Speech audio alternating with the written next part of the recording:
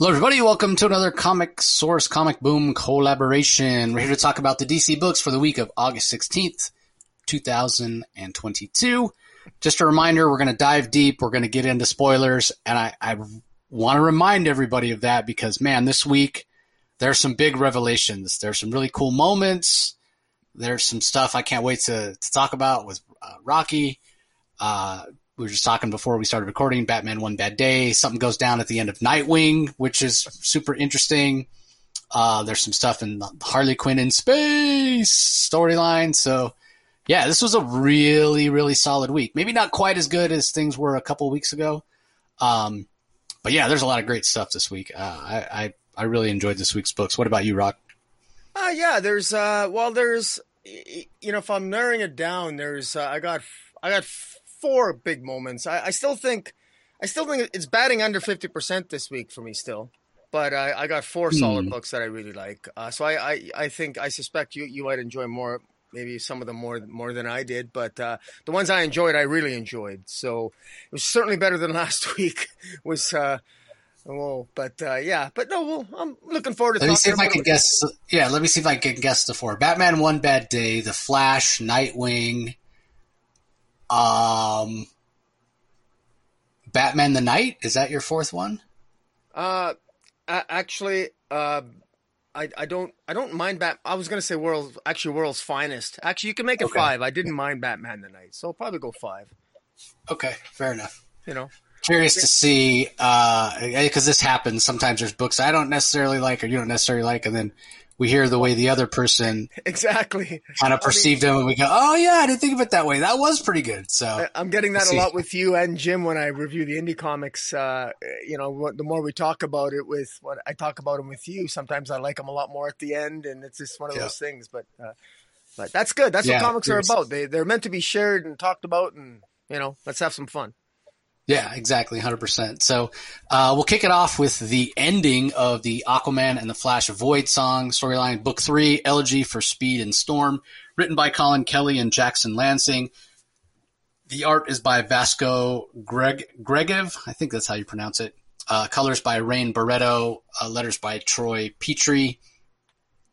Man, I love the art. I always have to start with the art for this book because both the kind of the line work, the style, the aesthetic that Vasco uses, it's very traditionally superheroic. The Rain Barreto colors are very bright, which, I always talk about using really bright colors kind of helps us give it a little bit of that Silver Age or classic superhero kind of feel. We both have talked in the past, and I've talked with some listeners online about the relationship between Arthur Curry and Barry Allen here and how that more than anything is what kind of sets this book outside of regular DC continuity. Their friendship is a little different, a little more of an arrogant Arthur Curry, a little more of an arrogant Mira, for that matter, and kind of an interesting dynamic for their friendship. So it's not that I mind the way the friendship is portrayed, but again, it's the thing that most feels out of place. I mean, not that I've read every single Justice League story, but I never stopped to think about the fact that Arthur Curry and Barry wouldn't get along. They always seemed very friendly, comrades in arms, and that's certainly not the case here. But what's interesting is as this story in this issue plays out, they sort of circumstances as they unravel or as they kind of move along here. Both Arthur and Barry are sort of forced to put themselves in the other person's shoes, with a little bit of empathy. And that makes it where they realize that they are friends. They're more alike than different. They have certain challenges, that are, very similar. And so in the end, it ends up, their friendship is reestablished, maybe even strengthened.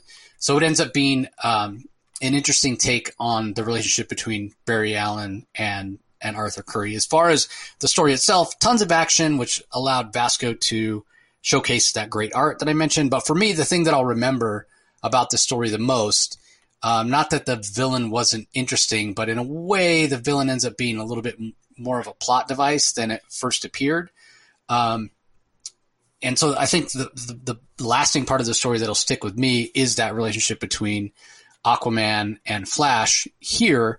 But again, because it's not really the same relationship they have in the regular DCU, I don't know how long lasting this will be for me.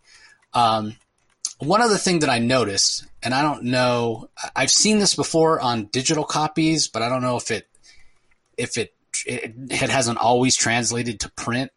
I don't know if it's purposeful from the artist or the inker. I mean, I'm assuming Vasco's working digitally, but there's a scene where Aquaman is jumping after they get inside the ship, and there's a big, what looks like a thumbprint in the background. Did you notice that, Rocky?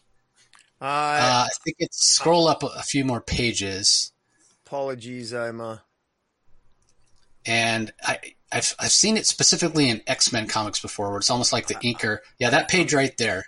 Do you see right above, like right in that blue space between his hand that's reaching out and the hand that's holding the trident? It does look like a fingerprint. Yeah. Yeah, that's got to be a thumbprint, right? And I just wonder. But I've seen artists in the past use fingerprints like that before to kind of add texture. Just thought it was interesting, something I noticed. But you got a good eye there, Augie. I tell you what, I wouldn't have saw that. Yeah, I noticed that on my art. Usually once I finish reading the book, I'll go back through and just do kind of an art review. So anyway, it ended up being a pretty solid book. Again, I'll remember it mostly for its art and the unique portrayal of the relationship between Arthur and Barry more than anything. What did you think? This was a very much a decompressed story. I'll tell you that much. I guess there's 46 pages here digitally, so probably I'm guessing 39 or 40, maybe 40 pages of story here in this third volume. And a good chunk of this wasn't necessary to finish the story, but even at the end, we got like no less than five or six double page spreads where they're just showing where Lansing and Kelling are just scripting, Flash and Aquaman sort of reflecting on the world after they've saved it and how majestic the superheroes are. And the highlight of this story from the very beginning has been the relationship between Arthur Curry and Barry Allen. And frankly, they don't have much of a relationship. And in fact, it was premised upon betrayal. Arthur Curry was using Barry Allen in order to gain access to the Speed Force to build these Atlantean ships that could travel in space. And that was basically that's one thing that Barry Allen felt that he was betrayed and that he couldn't get over. But they had to come together in order to win the day here.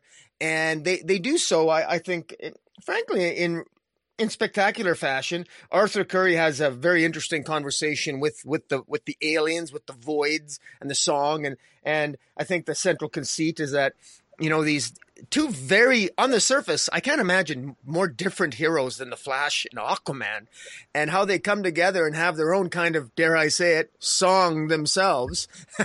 The song they put together in defeating the enemies. It's pretty cool. And, I enjoyed the story, and this was a character-based story, and this was a story about relationships between Arthur and Mira, between Barry and Iris. And I thought it worked. I thought it worked quite well. And at the end, again, beautiful art. You mentioned it. Just really gorgeous art. And again, a whole series of double page spreads, one after the other, just absolutely gorgeous, highlighting the heroes fighting the bad guys all over the globe. So it's quite good. And so it's not, even though this Void song has to do with both Barry and Arthur, Flash, and Aquaman, it does highlight in this final issue, at least, all the members of the Justice League coming back. And overall, I quite like this story. I found personally on Twitter, a lot of readers I thought were giving this series a hard time. And that surprised me because I've really, I've enjoyed this, and I have a brand new respect. I hope that this redefines the relationship between Barry Allen and Arthur Curry, because I don't think it's that far out of sync with the mainstream continuity. I kind of like it because, frankly, it elevates Arthur Curry a little bit more in my eyes. And Barry Allen has always been sort of a boring kind of guy. I've never liked him anyway. I'm a Wally West fan. So I actually like Barry in this story more after reading it than I ever have before, if I'm brutally honest. But yeah, I agree. And when I was talking about and focused a lot on that relationship between Barry and Arthur, but you're right. It does it focuses not just on them, but when the rest of the Justice League come back, I do like that Colin and Jackson focus on a little more than the kind of the professional relationship of these heroes. I mean, they really are friends, despite maybe Batman's the one that, kind of gives people a hard time and kind of wants to be all business, but, even he, softens a little bit, and that it is a great scene when Arthur's like, talking about how much Barry does, and he needs some time off. So yeah, it ended up being a really great story. Yeah, and at the end, Arthur Curry, Aquaman, stands up for Barry because he wants to have a break, but Batman and the rest of the league want a rundown on what happened, and Aquaman stands up and says, "Hey, this guy's been working his ass off. Let him go home to his wife." And so it was good. I also want to give a shout out to the artistic design. I love the costume. This new costume for the armor that Aquaman is wearing and Flash. I think they look particularly awesome. I just love it. Aesthetically, I love the look. Aquaman's new sort of the visuals, the sort of armored, armored metal shoulder pad costume that he's wearing, or whatever the hell it is. It looks pretty cool. I like the design. So the design work here I like as well. It makes it stand out too. So I actually hope I see this design for Aquaman more in the future, to be honest. Yeah, exactly. All right, well, let's move on. We have Batman the Knight, number 8 of 10. This is written by Chip Zdarsky. Art is by Carmine Di Giandomenico. Colors by Ivan Placencia. Lettered by Pat Barroso. Really solid issue. I'm going to be sad to see this series end, if I'm being honest. It's been so good. We've talked before about not necessarily what we expected. More intimate story as opposed to this, big broad overview of Bruce traveling around, learning the various skills that it's going to take him to become Batman. It's been a much more emotional story, and as I said, a much more intimate story than I expected. What did you think of this issue? Well, before I get to this issue, I wasn't here. We had a little tornado run through my city when you reviewed by yourself the Night number 7, Batman the Night number 7, and it was my favorite issue so far with Zatanna. I thought it was fantastic. I absolutely love that. I thought it was one of my best. I think it's one of the best. It was in my view, just a quick note. I just feel compelled to say something about it because I thought Zdarsky did an excellent job, the best job I've ever seen of explaining, at least in my mind, in my own headcanon, why Batman and magic have never really gotten along very well. The whole idea that Batman it's very difficult for Batman to sort of let go because he's so obsessed. And because he's got that darkness and that obsession with him and to fight crime, and it makes it difficult for him to truly be a master of magic. And I like the way that was explored there and throughout that entire story. And I think it just really did a really good job. But I would have more to say about it, but that was then. But going into this one, in this particular issue, this is Bruce Wayne. In this issue, Bruce Wayne continues his training, and as he's going through training in various cities through Metropolis. He ends up being trained by this spider, this sky spider in Metropolis, and in I don't know, in Shangri-La or someplace in Europe.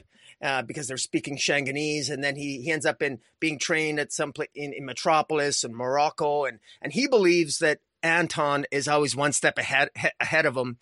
And that Anton is even going so far as to kill certain masters of certain things. And he continues to be very disappointed in his best friend, Bruce Wayne. The character work that I think really comes into play in this issue, and that Zdarsky does so well, is that Bruce Wayne is, he's getting better and better, and he wants to train his mind. He wants to actually be more cold-hearted. Because he feels, in many ways, he feels almost like at the beginning that maybe his thinking is a weakness, and that's why he ends up finding himself in front of this. He goes to what's the name of the guy that trains him in this issue? This Daniel Captio.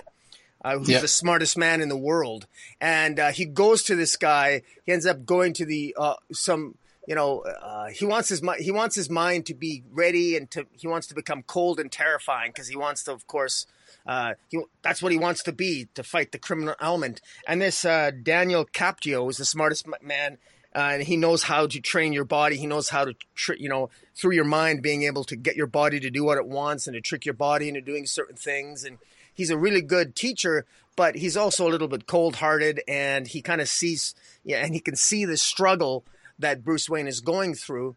And ultimately, what I love about the issue is that it ends up that one of Ra's al Ghul's underlings, this Harris Zuma, called the Still, ends up looking for Bruce Wayne, and he ends up defeating Anton. Anton shows up at Daniel's doorstep, Daniel Captio's doorstep, and we've been thinking for the last few issues that Anton has been this bad guy, that he's been doing all these, one step ahead of Bruce Wayne and potentially killing all these people, and that he's really lost his way.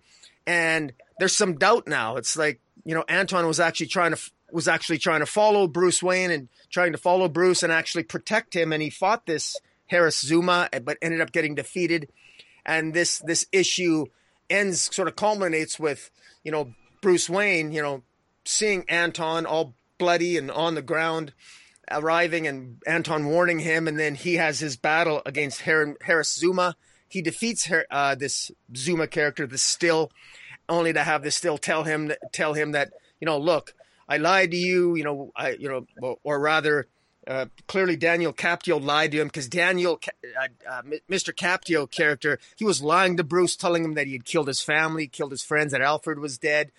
But it was all part of a psychological game that Captio was doing to just try to get into the head of Bruce Wayne, to manipulate him, to test him, to see how far he could go, to test his mental boundaries, and could he fight and focus even through all that kind of stress and upon feeling that kind of loss. And he succeeds rather spectacularly. Bruce Wayne manages not only to defeat the Still, but he actually chooses not to kill him. Something which that's the sign to us readers that he's very close to becoming the Batman that we know him to be, someone who has the capacity to kill, but always, when he's on that precipice, has the ability to pull himself back and choose not to kill. And it ends with an invitation by this Still to invite him to meet Ra's al Ghul, which of course is undoubtedly going to be the bigger chapter in Batman's in Bruce Wayne's training that will ultimately lead him to become the Batman, and in Ra's al Ghul's eyes, the next chosen one.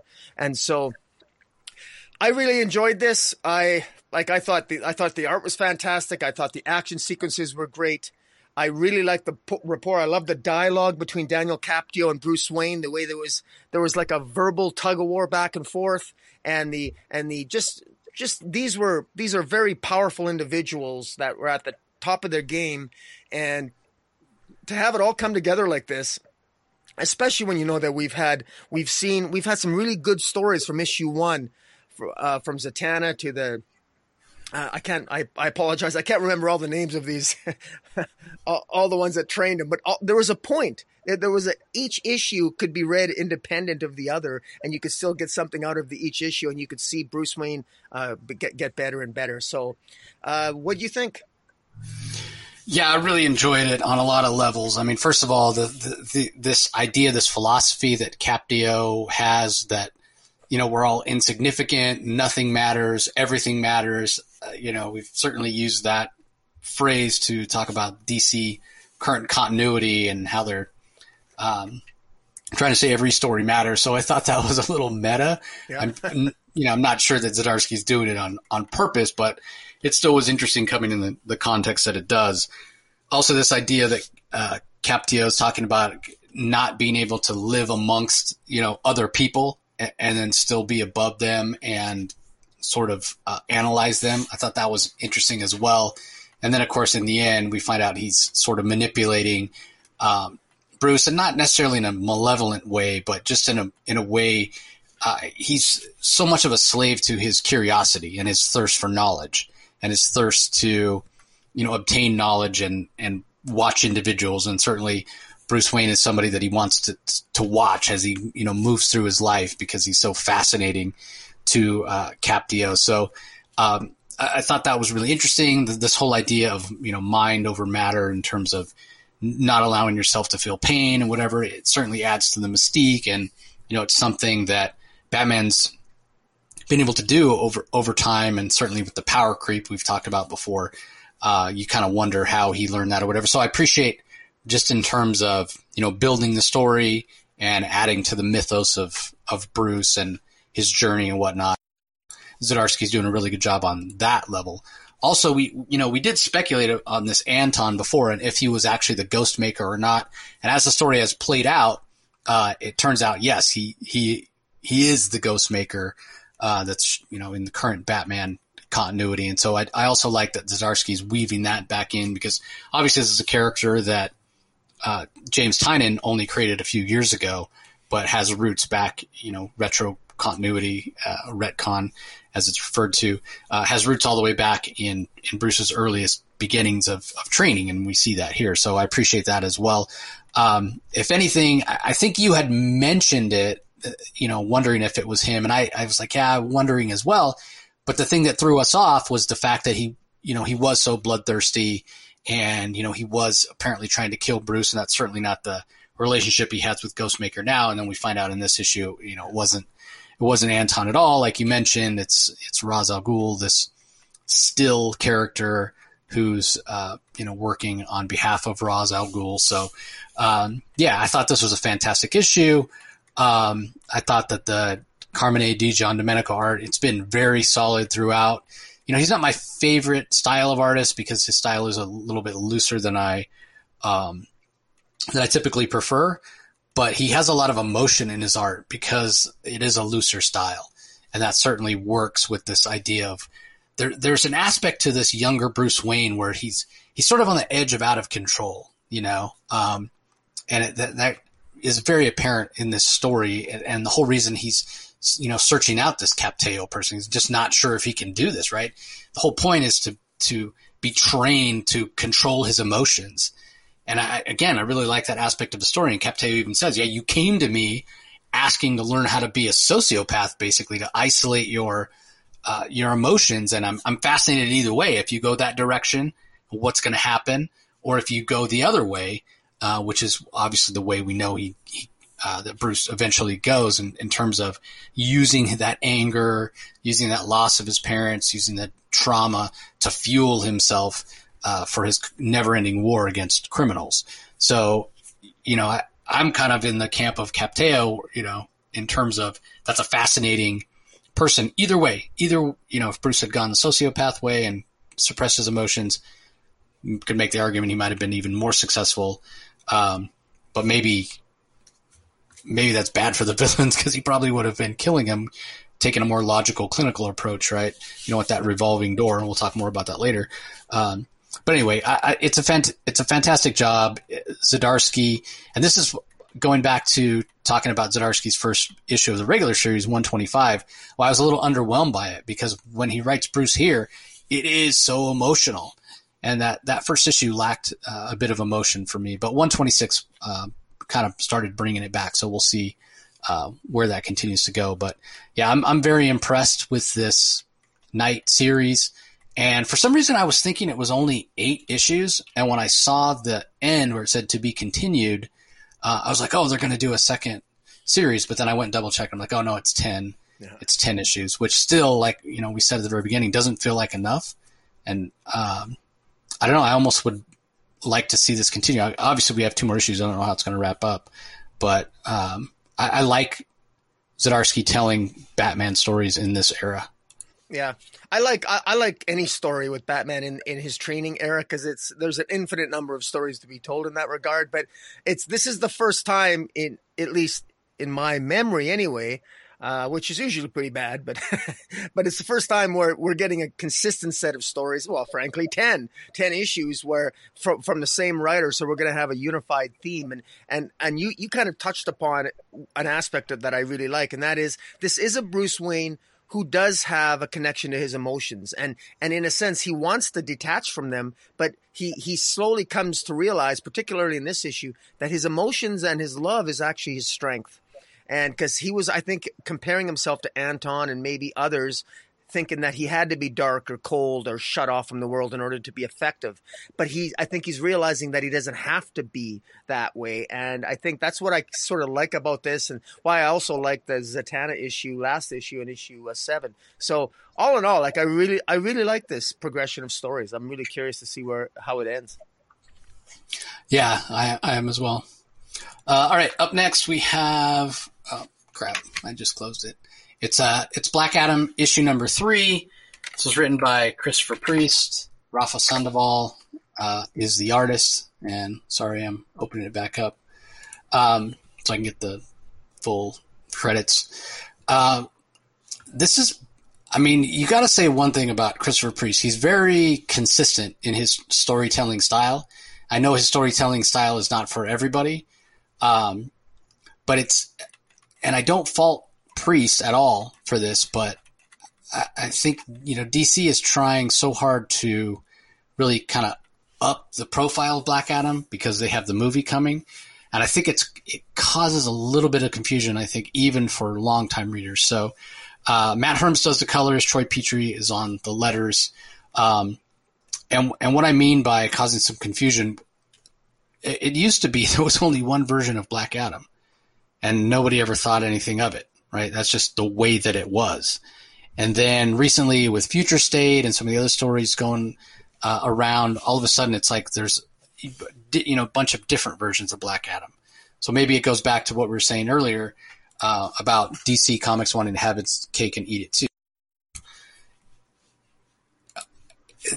My understanding is it was always Tet Adam, right? And now in this story they're referring to as Theo, and even with this Malik White, who is supposedly a descendant of Black Adam and is given the power of Black Adam when Black Adam died last issue. And then they bring him back in this issue, and we also get some scenes of the afterlife. And I confess to being a little bit confused.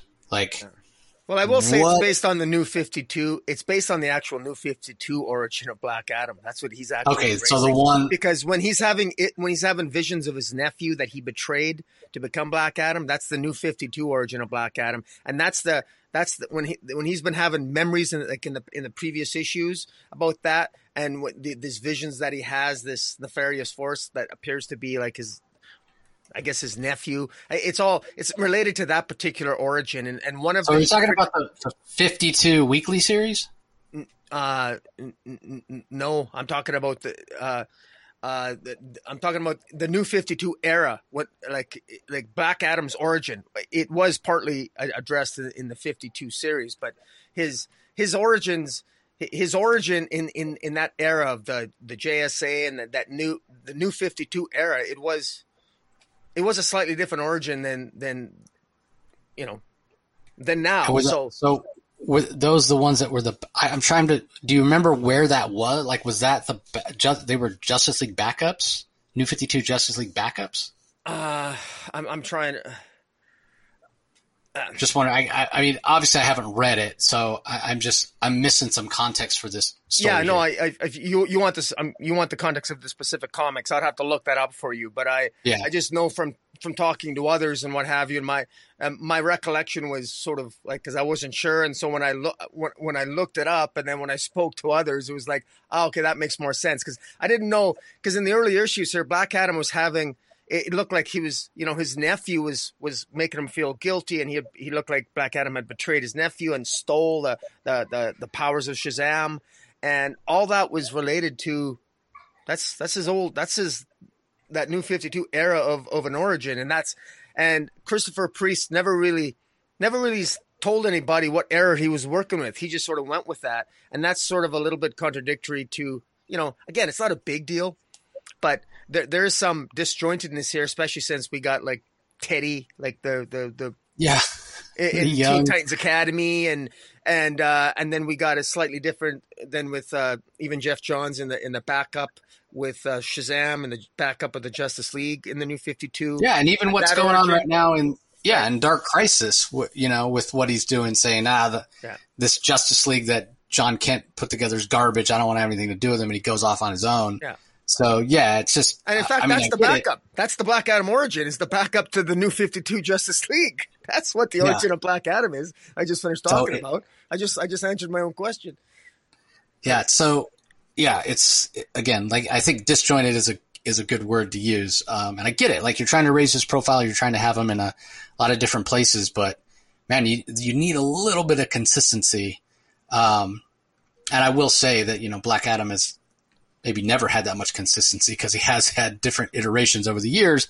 And the other aspect of that you go to is, the fact that he's even on the Justice League in the first place. Like, if you go back to his earliest times when he's showing up in the Fawcett comics, he's evil, he's bad. And in a way, in this issue, Priest gets a little meta with that because even his, supposed friend here, the guy that works for the State Department, Blastine Yiggle, or Weigel, even he's like, yeah, the relationship's complicated. He was my friend. And then Malik's like, well, maybe we can bring him back. Wait, are you sure you want to bring him back? He's Dracula. He's evil, and it's like, well, which is it? You say he's your friend, like you miss him and you want him back, but then you don't want him back. So yeah, it's a little contradictory in a way.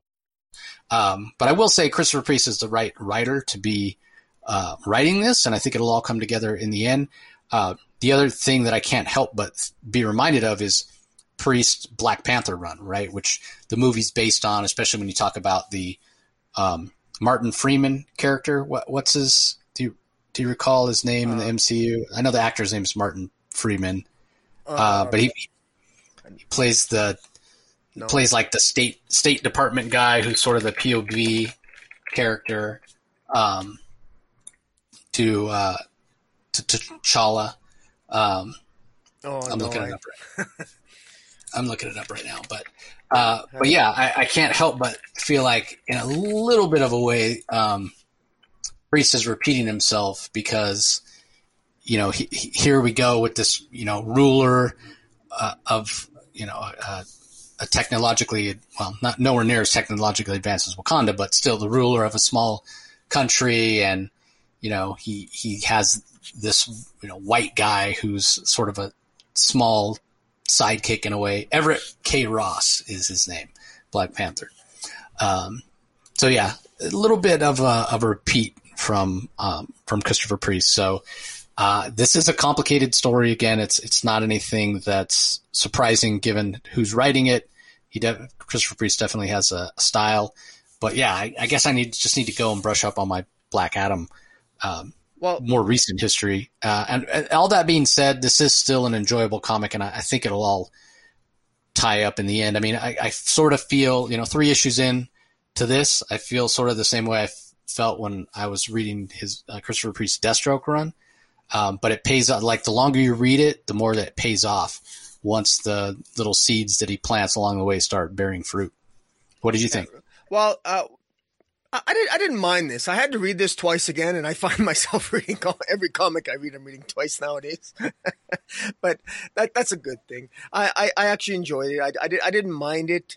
It was this is Black Adam's in a coma. He's supposed to basically be dead, and Black Adam even thought he had died because he'd given his power to Malik, his descendant, who became White Adam. And Malik, but then is a pretty good medical student doctor, and he tries using the Shazam lightning to actually, basically give Black Adam's heart a jolt, because he wisely determines that, well, maybe if I can't save Teth Adam's life, maybe I can bring Black Adam out of him. And Black Adam is actually in the Mesopotamian underworld called Urkala, which is sort of like I guess it's like it's like sort of like Hades, but it's like Urkala. It's the Mesopotamian underworld where he confronts Ishtar and Eri, who are basically the goddesses of the dead. I'm oversimplifying it. I had to Google some of this stuff because I don't know who these Egyptian goddesses are. And these are different goddesses than we normally have seen in Black Adam's past. So Christopher Priest is adding different gods here, as far as I'm aware, to sort of, upset the apple cart a little bit. And Sargon of Akkad, he ends up battling this guy named Sargon. And like I say, there's a lot of this stuff is, a lot of great visuals, a lot of battle is taking place. And ultimately, Black Adam is ultimately resurrected because of the efforts made by Malik. So Black Adam's ultimate defeat of Sargon coincides, or rather, I should put it another way.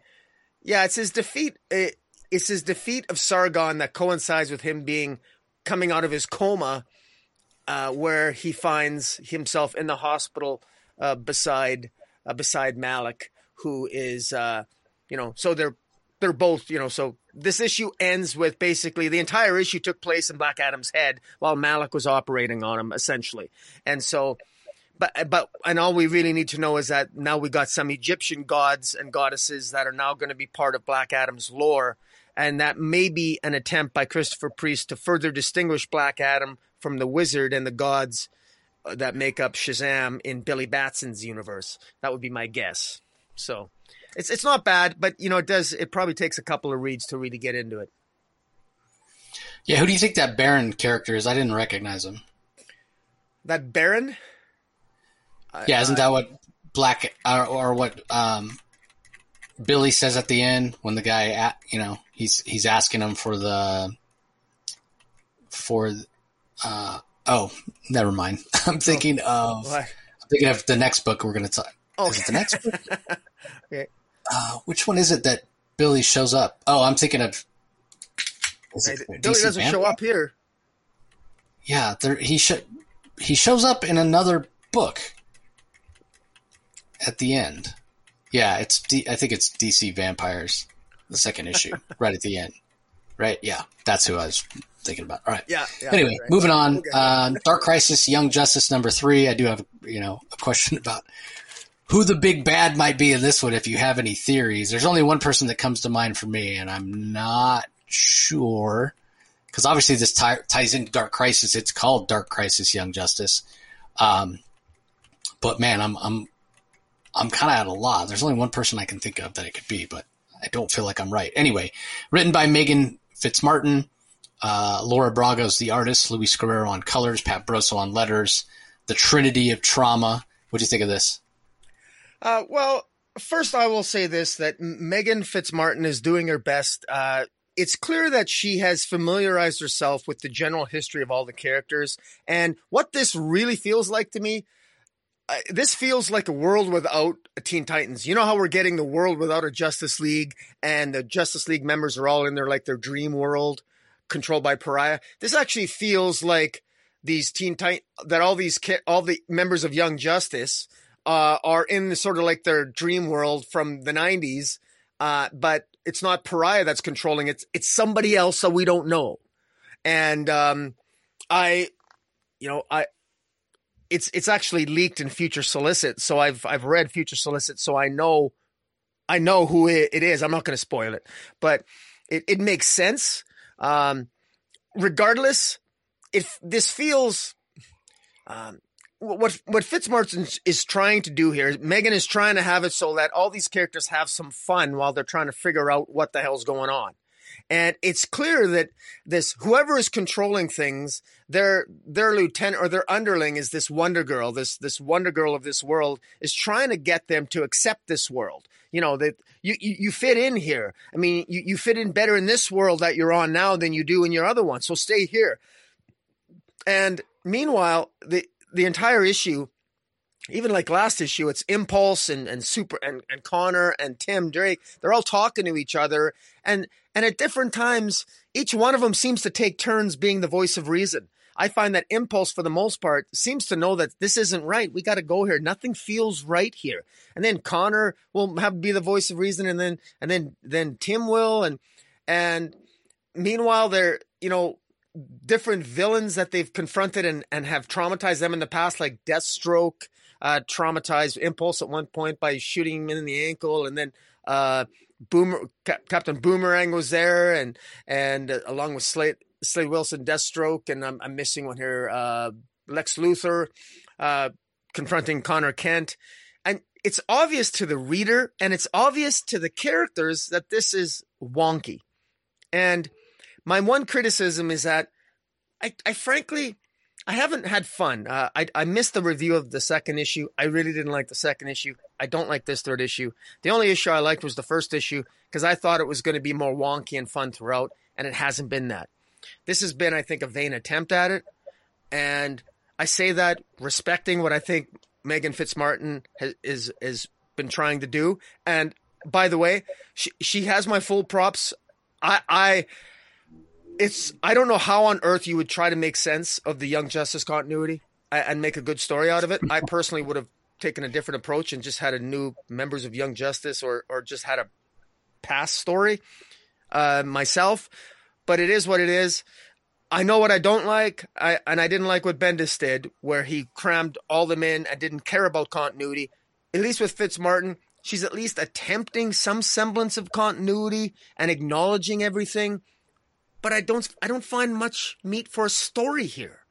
So somebody's manipulating them, but to what end? And since I kind of know what's going on, I'm not really in this for the long haul, to be honest with you. But I do give her props for effort. It's just not resonating with me. I like although I love the first issue, but this went in a direction that I'm not a big fan of. But what do you think? Well, I mean, I look at it, it's got to tie into Dark Crisis, so I can kind of understand why it doesn't have the feel that the old Young Justice book did. You know, it takes itself a little more seriously. And I don't have the history with the old or first Young Justice title that you do, so maybe that's why. You say you know who the big bad is. My guess is Mxyzptlk, but I don't know how that would tie into Dark Crisis. So could it be Pariah? I think this is false advertising. I'll be straight up and say it. I don't think this has anything to do with Dark Crisis, but other than the fact that this all came about because they're mourning the supposed loss of the Justice League. I mean, well, sure, that's a tenuous connection. To me, that's like the red skies of the original Crisis. And the argument could be made that the whole entire Justice League 75, Death of the Justice League, whatever, was false advertising as well. I mean, we won't get too far into it, but that's a rabbit hole we don't want to go down. yeah, exactly. And the fact that even when it's Death of Superman, nobody really believes, especially now. Death of Superman was 30 years ago now. Actually, 30 years this year. Yeah. 1992. That's how old we are, Jace. We're getting old. Yeah, I know. God, I don't want to think about that. But my point being that, everybody knows, especially now, comics are the center of pop culture and billion-dollar movies or whatever. You're not going to kill your golden goose. You're not going to kill Superman. You're not going to kill Batman, regardless of whatever storyline. So you're not going to kill the Justice League, at this point. I mean, Jonathan Hickman may have it, the most closely to accurate with making the X-Men immortal, because these characters are immortal. Let's face it. You can kill them. They're going to keep coming back, like turning up like a bad penny, or keep coming back like cockroaches or whatever. So I don't know who this is in terms of big bad. I say Mxyzptlk because, this is a whole reality that exists. I agree with you 100% that it feels wonky. I like a lot of what Fitzmartin is doing here, especially with Impulse. Bart is not being taken seriously. And so, that resonates with me because it feels very accurate with how he's been portrayed over the years. And, he's always been portrayed as sort of this goofy, comedic relief, but not even being self-aware enough to know. And, she's exploring some of those ideas. So I like that aspect of it. But I mean, there are problems. I mean, why does Connor look like he looks? That's the first thing. Like, he doesn't wear the leather jacket anymore. He doesn't even have this haircut when we see him in regular continuity. So I get that it's, trying to be a bit of a throwback. But it's a little more problematic to me of this wonky continuity that DC has right now, where, man, I don't know how anything fits together. There's no editorial oversight in terms of, hey, this is what this character looks like now. Maybe it's because it's a different reality. They're looking like they used to look, and it's a callback or whatever. Right? Like, I get that, but I've said before, as much as this Dark Crisis is going to last until the end of the year, I would hope that if there's anything that comes out of it, it's just a little, and again, it's a cliche or whatever, but just clean it up a little bit. I just want a little bit of consistency. because everything right now is so wildly inconsistent, right? Like we've talked about the Justice League being dead, quote unquote. Really, they're just missing. They're in these happiness prisons, but yet every single one of their comics, whether it's Batman or Wonder Woman or Superman, they're all still coming out. They're all still coming out month after month. They're not missing, so. I mean, Superman is not even on Earth. He's on Warworld. Yeah. The continuity has never no.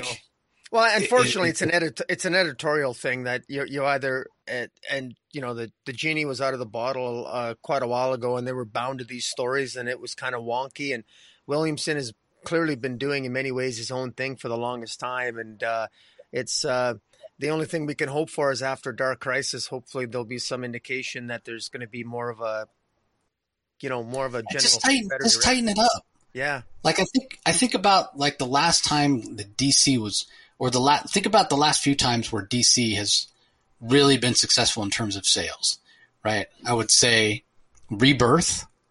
Before that was when the New 52 first launched.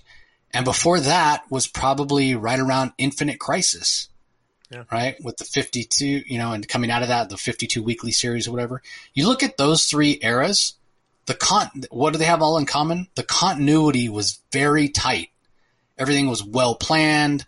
You can make an argument whether it was well executed or not, and whether Dan Didio had a heavy hand or not, but you can't argue that the continuity wasn't really tight. And I get it. Like for the New 52, the continuity went off the rails really quickly because, they only planned ahead so many issues.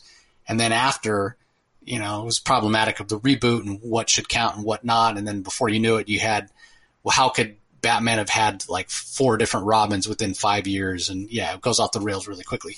But when you read like the first 6 months of New 52, there weren't continuity glitches, not like that, not where, this person showing up looking one way in one book and in another book is completely different. You just didn't have that. It just didn't happen. Same thing with Rebirth, same thing with, Infinite Crisis era. So let's get back to that. I mean, that's one of the things that us DC fans love the most about it. And it's been so bad for so long. Kind of tired of it, to be honest with you. So anyway, let's move on. Up next, we have Batman, Superman, World's Finest, issue number 6. This is from writer Mark Waid. Travis Moore is the artist. Tamara Bonvillain does the colors. Aditya Bidikar on letters. This is a standalone. It sort of ties into what was going on with the previous storyline with the demon Nezha, and we saw that the Dick Grayson Robin, while traveling through time, got separated from Supergirl and lost. So we find out that he's, back in the past. He leaves a message, and Superman and Batman figure out what era he's in. I don't think we're ever given 1892. Is the year, and he's become part of this traveling circus. And so it plays into sort of the origins of Dick Grayson and how he grew up. So that all works really, really well.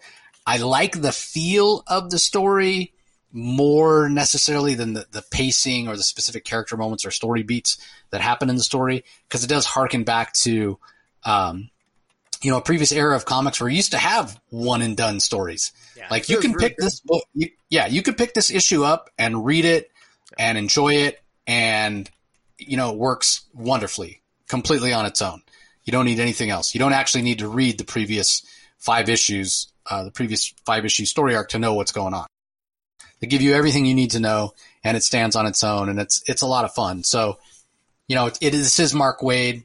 Obviously, he's read hundreds, if not thousands, of those types of stories, when he was growing up reading comics. And so not surprising, but I still appreciate that he did this, and it does stand on its own. And it's a very good story in terms of, character of who Dick Grayson is, and reminding us, how much he cares about his origins and how quickly he can figure things out, despite the fact that he's trapped over 100 years in the past, 150 years in the past almost. So I enjoyed a lot of the little smaller parts of the story that Waid puts in here. I mean, this all made sense. Throwback to Superman and his original costume. Like, a lot of people wonder, why does Superman have his underwear on the outside of his costume? Well, it's a throwback to the circus strongmen. who didn't wear anything but just those briefs, right? The rest of their bodies were unclothed to show off their massive muscles. That's where that's why he has the quote unquote underwear on the outside.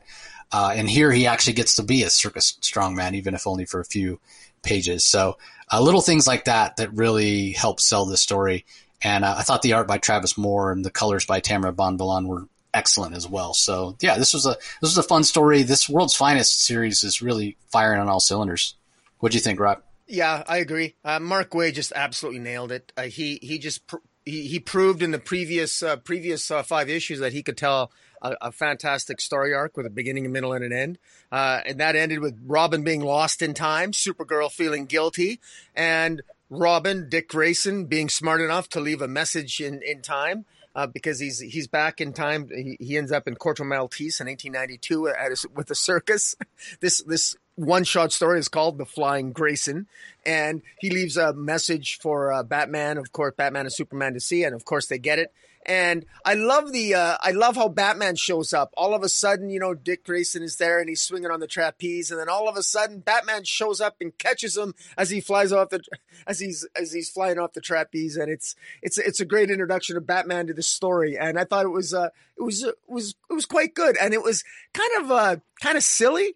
And there was just a tinge of a Silver Age DC kind of feel to it that put a smile on my face. Yet just enough of modern day verisimilitude that I could enjoy it. And it was just basically, Dick Grayson saying, look, I know we got to go back to our time, but I suspect there's some theft. There's some criminal stuff that's going on here in the circus. Do you mind if we stay here for the next couple of days? I feel I need to do this. And then the whole story comes through.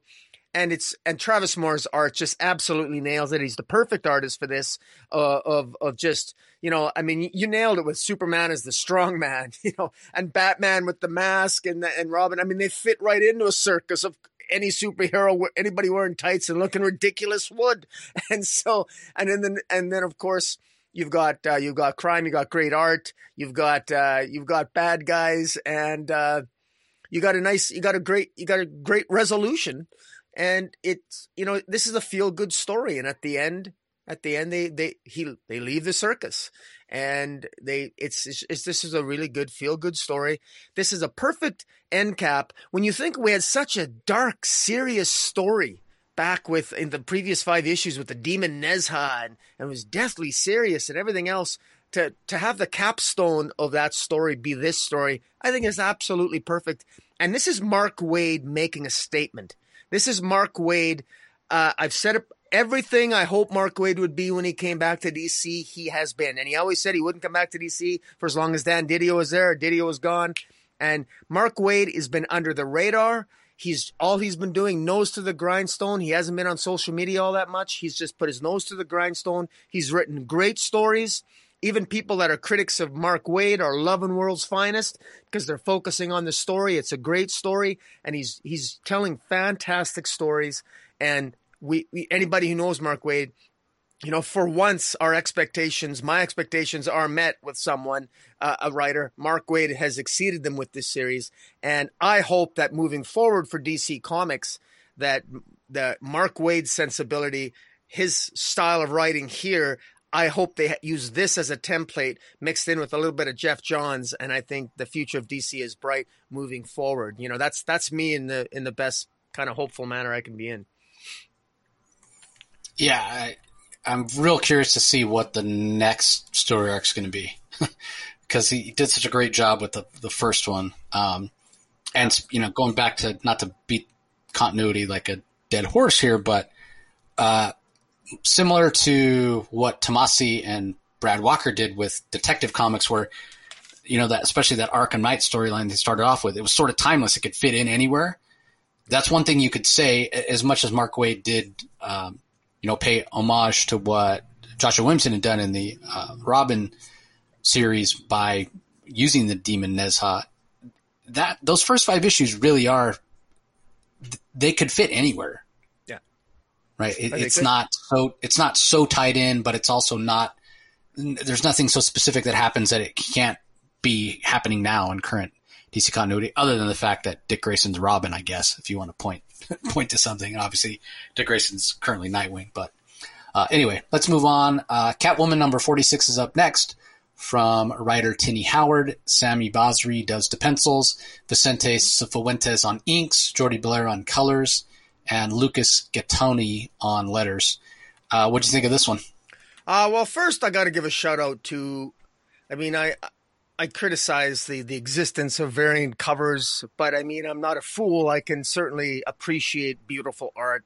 And this is actually one where every single, all four, now we've shown four, or there's three variants as far as I'm aware, and maybe there's more, but this is on the preview copies, but every single one of these covers is absolutely gorgeous, including cover A, which I think cover A's have been my favorite so far. I'm really loving the covers, which is very typical for Catwoman. Catwoman comic, regardless of the quality of the story itself, is always usually generally has pretty good covers. But Tinny Howard here, this issue basically wraps up sort of a dangling little plot point regarding Iko Hasagara, who was the head of the Hasagara crime family, and of course this was a head of the Hasagara crime family. That's Iko's the one who she was the sort of like Catwoman's sort of apprentice back in the Genevieve Valentine Catwoman run, and in this tells the story essentially of how Selina wants to leave the city, and so she's, with the help of Valmont and Iko, they basically they manipulate Black Mask and the other two Dons, Don Tommaso and Don Drago, into basically believing that Iko and Catwoman had a falling out. Because one of the things that surprised me here is that apparently it's common knowledge in the Gotham underworld that Iko and Catwoman had a sexual liaison. That really sort of surprised me, that there's this. So it must have been a worse kept secret, because Don Tommaso mentioned. Don Tommaso, the mobster, he mentioned it here in this story, and so Iko's credibility is they think that she's nothing, that she's in league with Catwoman, and Black Mask actually is working with Don Tommaso and Drago, and they've come back because one of the inconsistencies here is a criticism to the story of Tinny Howard's story, is that Black Mask was humiliated, he was shunned. He was made a fool of. He lost his mask, and all the other four members of the crime family sort of rejected him. And now suddenly two don't, and they're welcoming him back into the fold. And Finbar Sullivan and Iko Hasagara are they've sort of been excluded from these other three crime families that are talking with Black Mask, trying to manipulate it so that they will finally be able to kill Catwoman. It's kind of a tired plot point at this point, and this entire issue is really just involves Selina wanting to get out of the city. And so all they do is they manipulate a falling out between her and Iko, where basically Iko and Catwoman, they do a very public spectacle, witnessed by Black Mask, Don Tommaso, and Drago, where she's like, where Iko rejects her and seemingly kills Catwoman by blowing up her own yacht. Iko blows up her own yacht and deliberately orchestrates things in league with Selina, saying, we got to manipulate events so it looks like we're rejecting. We have to end our relationship and be public about it so I can continue to be a mobster and you can continue to, go about your business. And that's really what happens here.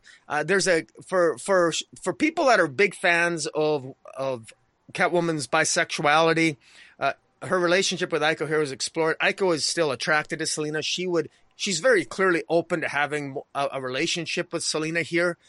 You can read between the lines of their dialogue that Iko still finds Selina attractive, and Selina still finds her attractive. But Selina is detached. She's detached from Valmont. She's detached from Iko. She's detached from Bruce Wayne. Clearly, Selina is not open to any kind of relationship right now. I actually like Tinny Howard's exploration of that she's sort of, I think, properly portraying Selina right now as not really wanting any kind of relationship. Selina is kind of a mess right now, coming off of a failed relationship, no wedding with Bruce Wayne, Batman, all that, all that craziness. And so she's not in the right place to have any kind of relationship. And so for her just wanting to leave and essentially go overseas with Valmont, I think that's in keeping with the character. Her relationship with Valmont continues to be undefined or complicated, not sexual, at least not yet, as far as we can see. And but again, I'm not really sure. There's not much of a story here other than that Black Mask is once again made a fool of, and Eco's integrity as a mobster is maintained, and Catwoman basically takes off with Valmont out of the country, and then next issue, I guess we'll see what happens. That's sort of how it ends. So that sort of ends this arc, and we'll have presumably a brand new story next issue with Selina, with Valmont, working with Valmont, doing something. So, nothing that really blew me away, but I think a necessary ending so that we could justify Eco finding a way back into the fold, so that her crime family would have some integrity. And so all this did was sort of reset the pieces on the underworld of the Gotham City chessboard, so to speak. But and the art was okay. I didn't mind the art, but what do you think? Yeah, I thought the art was really great, actually. Some of the best art we've had from Sami Basri in the series so far, especially getting a chance to see Catwoman in what's my favorite costume of hers, the old school purple. Well, maybe it's not my favorite. I like the purple one where she actually has a skirt, probably the best, but this is a little throwback to 90s with the purple Jim Ballant, if everybody remembers him.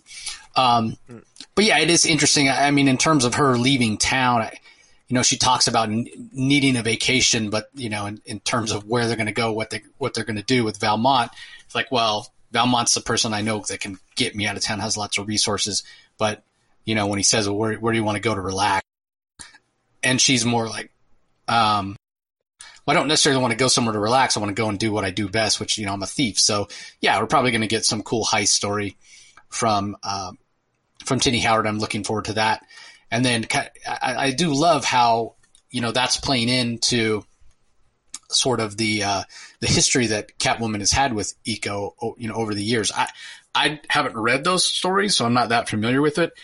But we do get a callback to a previous volume of Catwoman where apparently Eco has filled in for Catwoman before, has actually put on the costume, and she does that at the end of this issue as well. So again, I love the fact that, Selina knows she needs to take herself off the table, as it were, sets up this situation where it appears that Eco has turned against her, blows her up on the boat, but then Eco's going to be, taking her place in the costume while Selina's off, robbing or stealing or doing whatever. So I think that all plays out really, really well. It fits the narrative of what Tini Howard's been doing really, really well. If I have any criticism of the series, I still feel like the pacing is a little off.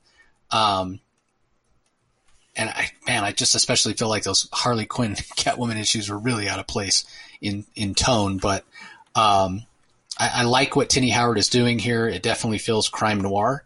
And it feels very different from what came before. And we talked about that when Ram V was leaving the book. We didn't know what to expect and, how hard it was going to be to follow him. And I like that Tini is going in a completely different direction. Talk so often when Ram was writing the book about how it felt very, very flashy in a Michael Mann crime story kind of way. This is much more street, much more urban, kind of in your face with the mob, with these actual mob characters, as supporting characters, whether it's Don Tomasi or Dragos or Black Mask himself. It's much more, as I said, street. So, I'm enjoying it. All right. Up next, we have DC versus Vampires All Out War #2. I kind of referenced this one a little bit earlier. That we get a couple pages or cameo of Shazam, Billy Batson right at the end. It's written by Alex Paknadel and Matthew Rosenberg. The art is by Pasquale Colano. Tones are by Nicola, I think it's Righi. It's Righi. Apologies if I'm mispronouncing that. And the letters are by Troy Petrie. So much like the first issue of this series, it's black and white with some red tones, I guess we'll say. It's how DC is describing it. This is really showing that the end of days against these vampires here, as we saw the heroes' headquarters be destroyed last issue, and we get a great recap from John Constantine. And then at the end, like I said, we see Billy Batson show up, and somebody named the Baron, who kind of has him prisoner and is using Billy's gift of foresight, which he's had at various times. And this guy's in Florida, apparently. So I do you know who that is? Who's no, I Billy don't. Batson? I don't. The armor kind of looks like Luther's armor. It does, and I thought, but Luther's dead, so it can't be him. Yeah. So I don't know who that is. So, I didn't either. And again, Billy refers to him as the Baron. So I don't know. But what I do know is, even though this DC versus Vampires All Out War story kind of skips ahead, and granted, the regular DC versus Vampire series has certainly covered a widespread period of time, but this feels like, at least a year or so in the future from when that series started out, because there's not much left. You got Booster Gold, you got Constantine, you got Deadman, Mary Marvel, Deathstroke, and Azrael. Basically, that's about all you have left. And their plan going up against Wonder Woman, trying to recruit the help of Talia al Ghul.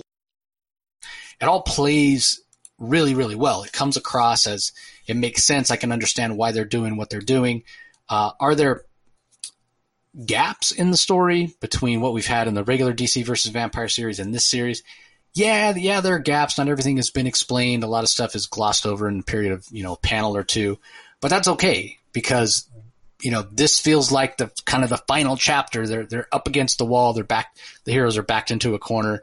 And doesn't need to all play out and make sense. Well, sort of yes and no, right? Like, if we take this for being face value of what's going on, then don't we know in the regular DC Vampire series that what they're trying right now with getting Supergirl to Australia, because that might be the one place she can, get sunlight and gain her powers back. Don't we know that fails if they, if we jump forward a year and this is what's going on? But I guess they just expect us not to think about that too much.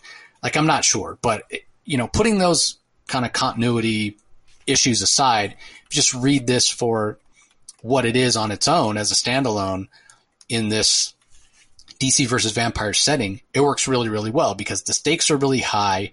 The characterizations of these characters may not be what we're used to, but you sort of expect that, right? Like, this Booster Gold, he's much thinner and kind of emaciated and, kind of ragtag. So wouldn't you expect him to be, a little bit of a different characterization in terms of just being worn down?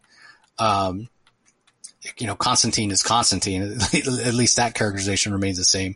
And Deathstroke, kind of similar as well. Obviously, when you talk about Wonder Woman or Talia or Nightwing, it's going to be different based on the fact that, they're vampires now, or they're just in a completely different place. So I feel like it works pretty well. The other thing, and I didn't mention, is there is a backup called Dark Birth. And we get the first part here. It's by Emma Vicelli. Art is by Hanning. Letters are by Troy Petrie. And my understanding, especially based on that title, Dark Birth, is that we're going to see how this is the story of how Dick Grayson, Nightwing, became the Lord of the Vampires. So I don't know if that's necessary, but I guess, it's only the first part and it's sort of set up.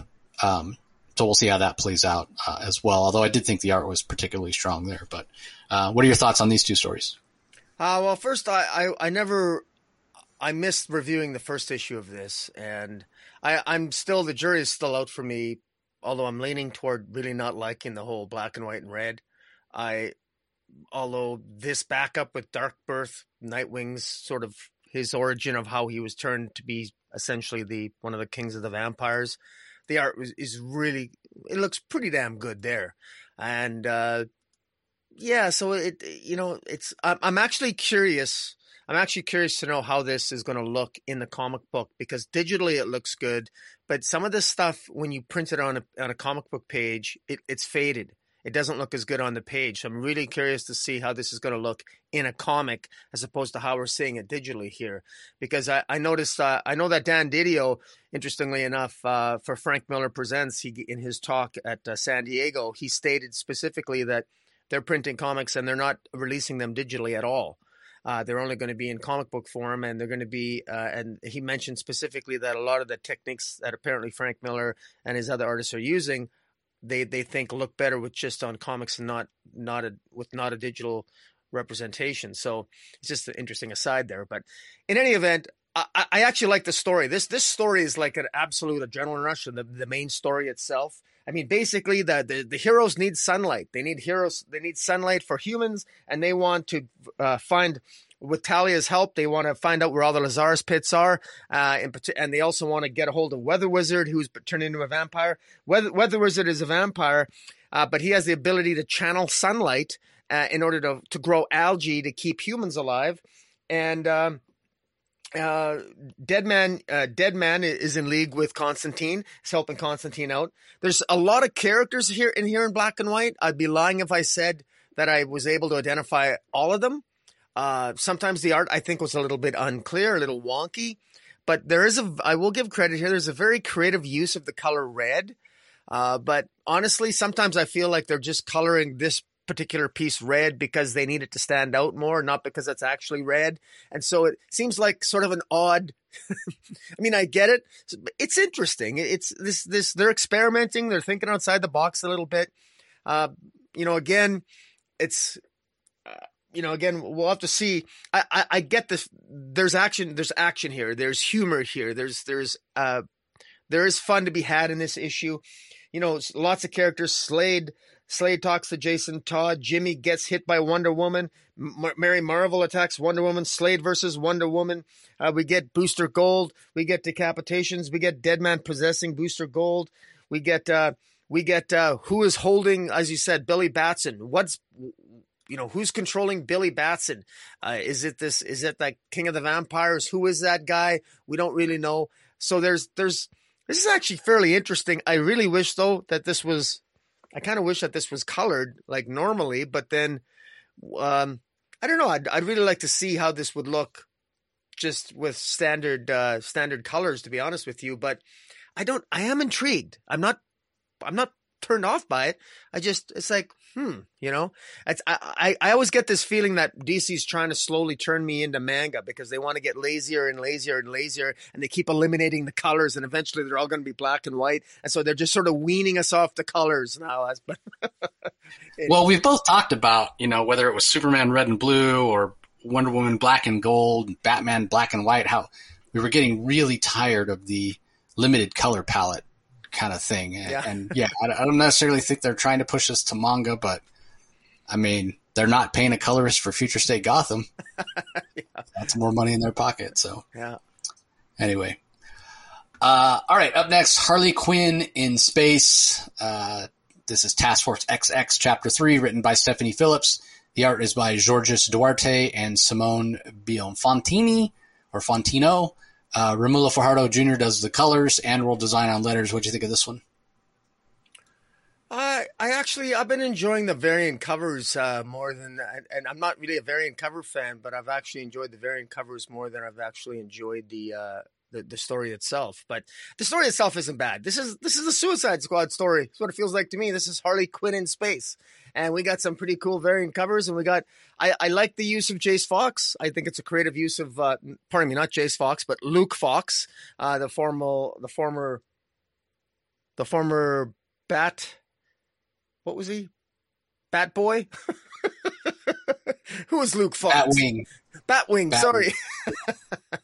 Batwing. Oh, is that Batwing? Is that the name of former Luke Fox character, or is that like the name of Nightwing's dog? I'm not sure, but anyways. No, that's Bitewing. Oh, Bitewing, right? Yeah. Keep it straight, man. Yeah, man, I would fail like a test for beginners here for the DC universe. Good grief. But in any event, I found myself essentially skim reading this. and I don't really know why. It feels. I don't feel like anything's at stake on this, and I wish it was a little bit funnier. I like the art better. I like the art better than Riley Rousmo's art. In fact, some of the pages really pop off the page. I really like the art on some of these pages, and it makes me. I actually think I would have a better appreciation of maybe the actual initial stories that Stephanie Phillips told to begin with had this artist been used, or a different style than Roswell. And but I'm not.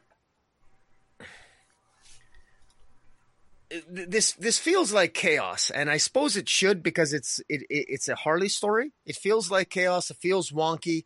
This feels like a really, really watered down version of the Suicide Squad, except Luke Fox is really, really nice, and he's got a lot of money. He's willing to share it with these criminals that he's who he goes to for help out of desperation, because the Justice League is dead and the Teen Titans are in total chaos given the events of Dark Crisis issue 2 and 3. So there's fun to be had here. It comes out weekly. We know I have read to the end, and I just it's all right.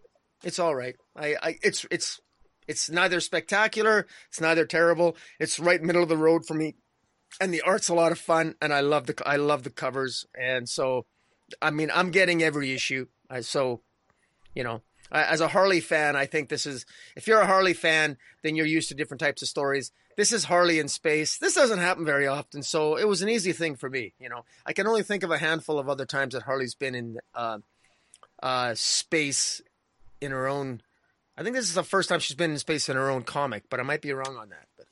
But anyways, what do you think?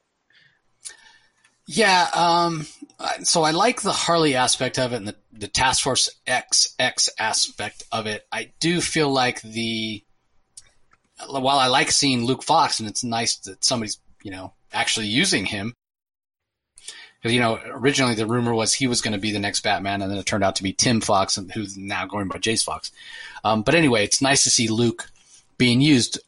Little bit of a cliche, though, with this idea of this element X that Luke Fox had been experimenting with, and, fired it off. And then, and Stephanie Phillips herself kind of mentions it in terms of referencing Frankenstein's monster, through the voice of Harley Quinn. But, you could look at, Hank Pym creating Ultron, or, Ultron then creating Vision, Tony Stark with his various AIs he's created over the years that then, become malevolent. And so, at the end of this issue, when we get the Solomon Grundy, Element X infected Solomon Grundy showing up, and saying to Luke Fox, hello, father, or what have you, it felt a little tropey.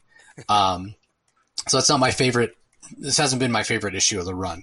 I really enjoyed last issue. The first issue and last issue I enjoyed more, especially last issue, because it paid homage with a lot of the one-liners and quips and Easter eggs to so many of those great, science fiction / horror movies that we've had over the past 20 years. This one, we don't actually get a lot of Harley. It's more about Luke Fox and this Element X. But I will give Stephanie Phillips a lot of credit for being really consistent with the level of danger and tension that Harley and the rest of Task Force XX are in. We've talked in I think when we reviewed the previous issue about, the death of Harley Quinn storyline that's coming up, and how likely it's going to have something to do with the fact that, she's in space, and no easier way to kill her than when she's in space. Yeah. Plus, at the end of the day, it has Killer Frost in it, and I'm a big Killer Frost fan. So I am. It seems a little bit odd that Verdict, having just tried to kill Harley, that Luke Fox would think would be a good idea to have Verdict also be part of the team. But little things like that. But that's okay. You got to have a little bit of drama. Yeah, exactly. And this is a fun team to put together, and clearly Stephanie Phillips isn't afraid to pull the trigger. The body count will end up being high, and you can just point to Bolt being killed, in the first issue, and you kind of think, okay, well, so he's going to survive in some way, right? Nope, he's not. So and he seemed like he was going to be, a big part of the story, and then he's just gone. So I expect the rest of them, Lashina, Killer Frost, although I'd hate to see, her go, although she may be the one that survives just based on the fact that she can absorb life force. Bronze Tiger, Solomon Grundy's already dead. Verdict, if she does get killed, you don't feel bad because she kind of deserves it based on, what she did to Harley. So in the end, I'll be curious how this gets resolved in terms of the Element X part of the story, because I expect Task Force XX not to survive. So we'll have to see how that all plays out. So, all right. Up next, we have Nightwing number 95, written by Tom Taylor. Bruno Redondo is the artist. Caio Felipe does the inks for pages 13 through 17 and 19 through 21. Adriana Lucas is on colors. Wes Abbott is on letters. This was a heck of a lot of fun. Maybe my favorite issue of the series so far since the very first issue, which was just so emotional. This one I enjoyed for different reasons. Part of that being just the ruthlessness of Blockbuster, which Tom Taylor really gets across in this issue. We know that the former commissioner, McLean, is being, he was captured trying to run away from Bloodhaven, trying to escape last issue.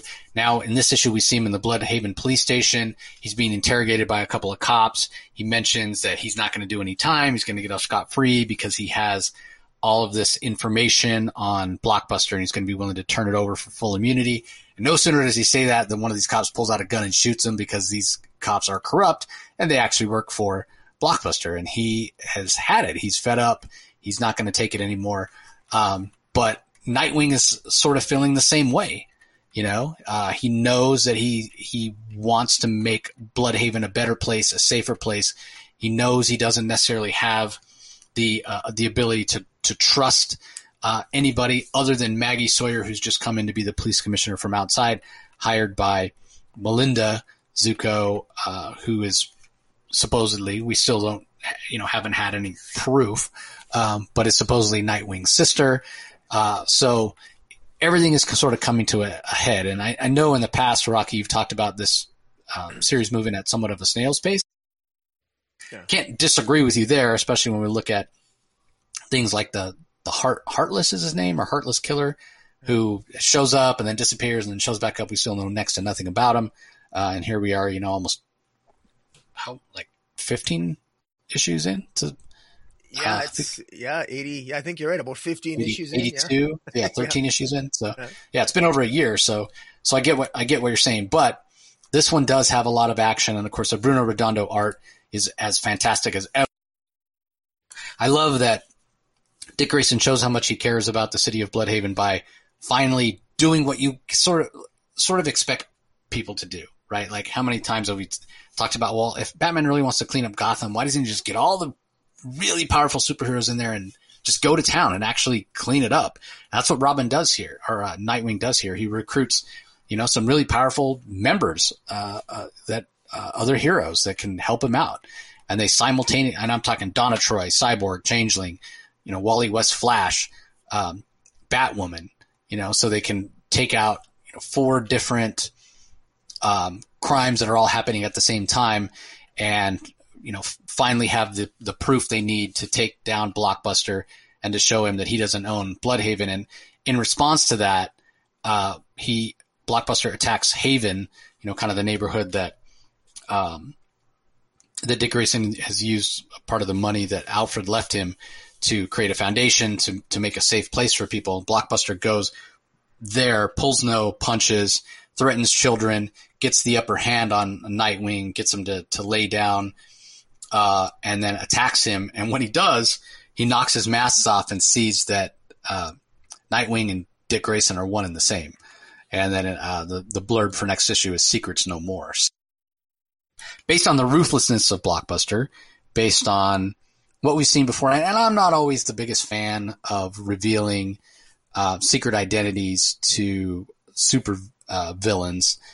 And basically it's because I feel like, in a way, you can get a good story out of it, don't get me wrong, and it definitely raises the stakes, and shows there's consequences to these actions, but it's also limiting in a way because once they know that secret, it can never be put back. Now that's not always true. We've seen Daredevil find a way to do it. Spider-Man's found a way to do it in the past. And, but each time you do that, then it's harder to undo the next time. So I like the impact. I like the moment. But so how do you stop Blockbuster from, first of all, using that knowledge to get the upper hand against Nightwing? And how do you stop him? Even if you stop Blockbuster, how do you stop him from, spreading that knowledge around? So yeah, it in a way it opens up new stories and it's very impactful, but in another way it's kind of limiting. But if anybody can find out a way to make it work, it's Tom Taylor. And I got to say, like, when I got to this moment, when I got to the end of this issue and I saw what happened, I just had a big grin on my face. It's like, holy shit. Like, this is a big deal. This is a big impactful moment. And it's, it's this kind of thing, this kind of reaction, this kind of emotion that this sort of a story beat engenders. It's the reason that I read comics. It was such a cool moment. And we know that Blockbuster's not going to win in the end, especially because it's a Tom Taylor book. And in Tom Taylor books, for the most part, if you've set aside Deceased, and even in that one, when you really get down to it, the good guys win. That's what's great about Tom Taylor books. They're ultimately hopeful and optimistic. So, Dick Grayson's going to prevail, but how is he going to do it? Especially now that Blockbuster knows his secret identity. Yeah, this was a fantastic issue. Really, really enjoyed it. What'd you think? Well, I think that in one of Tom Taylor's traits is that he's not particularly great at sophisticated plots. And there are so many plot contrivances here that conveniently come into place and wrap things up so conveniently that it actually stretches credulity. But as we have said before, as I've said before, he's so good. And maybe it's because of Bruno Redondo's art. He's so good at sort of focusing more on the character that you kind of forgive that the conveniences of his plot, because so many things fall into place here. Melinda Zuko is rescued at the beginning. She's rescued by Dick Grayson. And then Oracle has all the evidence. Melinda Zuko has all the evidence. Maggie Sawyer happens to be there. Oracle happens to have a list name of all the corrupt cops and gives the list to Maggie Sawyer. So they know who all the corrupt cops are. Former Commissioner McLean is conveniently killed, so he's off the playing field. Everything is good. Everything's going to be wrapped up with a nice little bow, and it's clear that Blockbuster is down, that this thing is, all the corruption in Bloodhaven seems to be gone. We're heading toward a happy ending. But then Blockbuster does something absolutely insane. He goes and attacks New Haven, and he's threatening to kill the lives of children, and of course Nightwing shows up and willingly lays down his batons and allows himself to be slammed by Blockbuster. And so that actually all worked, but it was very convenient, and there was nothing sophisticated by this plot whatsoever throughout the run. However, the art's so damn good. We got so many great character moments. We're probably headed toward a wedding for Babs and Nightwing. I'm sitting here and I'm thinking, you know what? I don't really care. I'm kind of glad. It's very convenient on the plot. I think that's a legitimate criticism, but I'm enjoying it. Also, you made a very good observation about, what is Blockbuster going to do now? I thought Bruno Redondo, is very deliberately, look at the expression on Blockbuster's face when he realizes that Nightwing is Dick Grayson. It's very convenient. He looks down and then he looks almost angry because I'm thinking that Blockbuster knows that he can't kill him. Blockbuster has to be thinking to himself, he was warned by Lady Shiva. You don't take this guy down. No, he couldn't find a hitman to take out Nightwing because even Lady Shiva, arguably the greatest martial artist, one-time assassin in the world, wasn't going to go near him. So Blockbuster has to be thinking, my God, I just had half what remains of the Justice League, well, whatever, the Justice League and Teen Titans, take out my criminal network in Bloodhaven, and they're obviously friends with Nightwing, and And what happens if I kill this guy? What happens if I kill Dick Grayson? And not only is Nightwing favored, but Dick Grayson is the philanthropist, the number one philanthropist in Bloodhaven, who donated $1 billion to the haven that I just destroyed. I mean, Blockbuster has to be thinking. I mean, I know Blockbuster is kind of, he can go insane, but he's still a criminal mastermind. So he's got to collect himself and think about what he's doing here, because the worst play that he can do, he's got to start thinking like Kingpin. And I'm thinking to myself, Tom Taylor wants to make Blockbuster in. He wants Blockbuster to be, the Kingpin to the Daredevil of Nightwing. And so that's what I'm most fascinated about, is what is Blockbuster going to do now? Because quite frankly, this was actually a brilliant, Blockbuster did this to himself, because I can't see him killing Nightwing. I can't see him doing it. That would be the worst play for him right now. He'd have nothing but a target on his back for the rest of his life, with every hero of the DC universe on his ass. But anyways. Oh yeah, 100%. Plus, like you said, Shiva's, message to him that you can't kill Nightwing. So I noticed that, that expression as well of anger. And I took that to be, all of a sudden the two people that he hates the most, he finds out are the exact same person. And he's, just filled with anger. But I didn't even think about, the whole Shiva aspect. And yeah, what does he do? So yeah, very, very much looking forward to the next issue. We'll have to see how that plays out. And yeah, Bruno Redondo art, spectacular as always. Okay, up next we have The Flash, number 785. This is written by Jeremy Adams. Art is by Amin K. Nwelepan. Jeremy Cox does the colors, Rob Lee on letters. This is The Search for Barry Allen, part 3. Once again, we'll be singing the praises of Jeremy Adams and how fantastic he writes this book. But you go first. What'd you think? I mean, I had a lot of fun with this issue. You know what? I've got, as a quick side note, well, number one, I love Jeremy Adams, and I really enjoyed this issue. And I'm even starting to be more hopeful for Tim Sheridan, because the more I hear about Tim Sheridan, he's been telling some stories on Twitter about how he didn't have much choice. He had to use Red X, and he didn't have a lot of control over the storyline in Teen Titans Academy, and he never felt particularly comfortable with it. And so Tim Sheridan and Jeremy Adams are doing such a good job collaborating on Flashpoint Beyond with Jeff Johns. I mean, I'm hoping that, we're all paying dividends here. That's a slight digression. Jeremy Adams here in The Flash does a nice job. Ultimately, this issue ties in. This culminates with Barry Allen. They find Barry Allen, and ultimately this issue ends with Barry Allen, being rescued by Wally West and Linda, in just a great sequence of events, where ultimately Barry says, "Look, they tell Barry what happened to the members of the Justice League." Barry basically tells him, if the Justice League died like that, then it sounds like they went through what I went through. So I can tell you, Wally, that the Justice League are not dead. They're trapped in a world much like the one I'm on. And of course, that's exactly what they are. In the last few issues, Jay and Irie have been on this sort of like Mad Max world with a Mad Max kind of Barry Allen and having an adventure there. And meanwhile, we have Wally West and Wallace basically trying to snap Barry Allen out of it, to get him to, because Barry Allen is living in his dream world, but he thinks Wally West is Reverse Flash. And, there's so many great character moments here. There's my favorite moments are with Jay and Irie, but also there's really great moments with Linda, because she's got speed powers too. And I love her. We have so many speedsters in this comic, and it's almost like under the hands of a different writer, you could probably be a little bit worried that, well, wait a minute, don't give everybody speed powers. I mean, are you handing out Speed Force like candy here? Come on. But it works.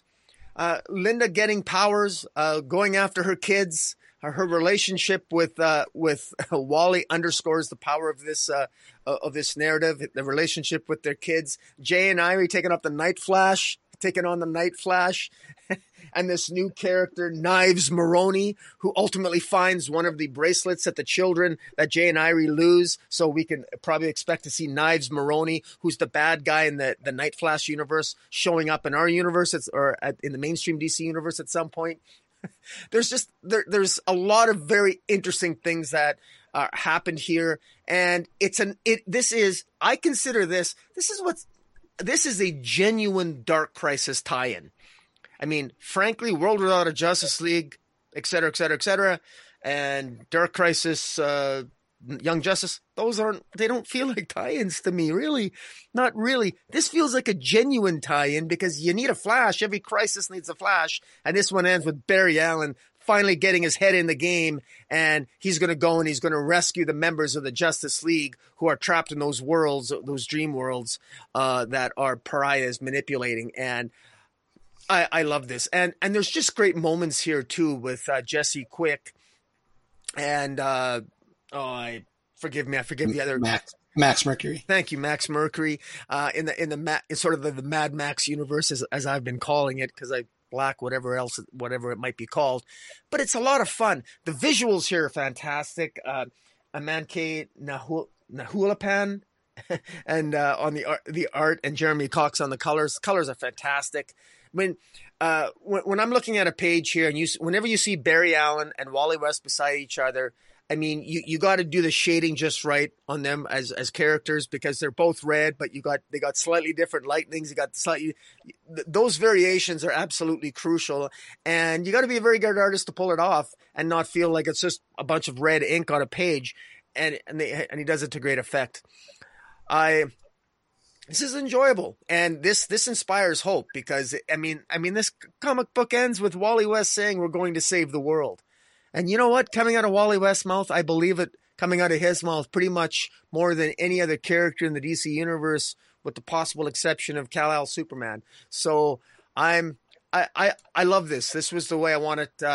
This is how I wanted this to end, and I'm looking forward. This gets me more excited for Dark Crisis. This gets me more excited for Barry Allen kicking ass. And I'm a Wally West fan, but I'm cheering for Barry Allen at the end of this too, to get into Dark Crisis, because I'm looking forward to Dark Crisis number 4. Anyways, this put a smile on my face, and once again, kudos to Jeremy Adams and the whole creative team here, Amanke Nehupan and Jeremy Cox, for putting out a fun issue. Yeah, I agree. The art by Noella Pan is fantastic. We talked about it previously, especially when you talk about the world, this idealized world that Barry Allen is trapped in, because it has a little, colored dots like old school printing. And so he does a good job of that. I think the design for the Night Flash is, it's kind of this a cross between Batman and Barry Allen Flash. I think that design is great.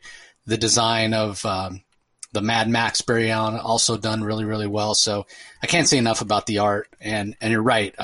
It's a very fast-paced story. So we're getting panels that are probably a little smaller than we have gotten by Noella Pan in the past. That's okay. He does a good job with that restriction. There's still plenty of detail, even though the panels are a bit smaller. So probably a bit smaller than even he would like. But he does a fantastic job, and there are some double-page spreads with unique panel layout, lightning as the borders between the panels. Those all work really, really well also. So I can't say enough good things about the art, and the color really helps it shine as well. You mentioned a lot of red in the issue, but it never gets muddy. Everything's always really, really clear, whether it's the lightning or the Speed Force lines or what have you. So visually, a very, very good issue. In terms of story, I don't have a lot to add to what you said, other than Jeremy Adams continues to impress me. There are a lot of characters in this book, a lot, and they all, it doesn't feel overcrowded. It doesn't feel like it moves too slow. It's paced very, very well. Yeah. I'm just continually impressed with Jeremy Adams and how he rises to these challenges. We've talked a lot in the past about titles having to tie into an event, or how it can disrupt the flow of what the writer is trying to do and tell their own story. It's always been a very seamless story when Adams has had to tie in with other things, whether it be the War for Earth 3 or in this case, Dark Crisis. So again, just really, really impressed. The other thing that I'll kind of reiterate that you said, the character moments, specifically for me, the character moments with Linda, because I agree with you in terms of, man, everybody has the Speed Force. And I admit, even myself, when we first found out that Linda Park had speed powers, I was a little ambivalent about it. I'm like, okay, it makes sense, I guess, when you think about it, because she's around the Speed Force all the time. Why would she be the only one in that family to actually not have speed powers? That wouldn't make sense, I guess, if you stop to think about it. But do we really need another, character with speed abilities in this book? But based on the great character moments and interactions between Mr. Terrific and Linda, where she says at the beginning, well, I love that you think you have a choice. Like, these are my kids. I'm going after them. And anybody who has kids, will identify with that. Not only she's my husband and my kids are out there. You're a smart man. You're not going to stop me. And Mr. Terrific's like, yeah, you're right. I still am looking forward to the moment where Wally has to have that conversation with Linda. It's clear, toward the end of the story when he looks over and he sees her running, she runs past him and kind of pats him on the butt. It's a great, moment. Wally, the expression on Wally's face is like, wait a second, how is she running this fast? So we haven't had that conversation. We haven't had that character moment or interaction yet. So I'm still looking forward to that. But it was a great nod here to do the, slap on the butt, and she winks at him and he gets this big grin on his face. It was that moment that put me at ease.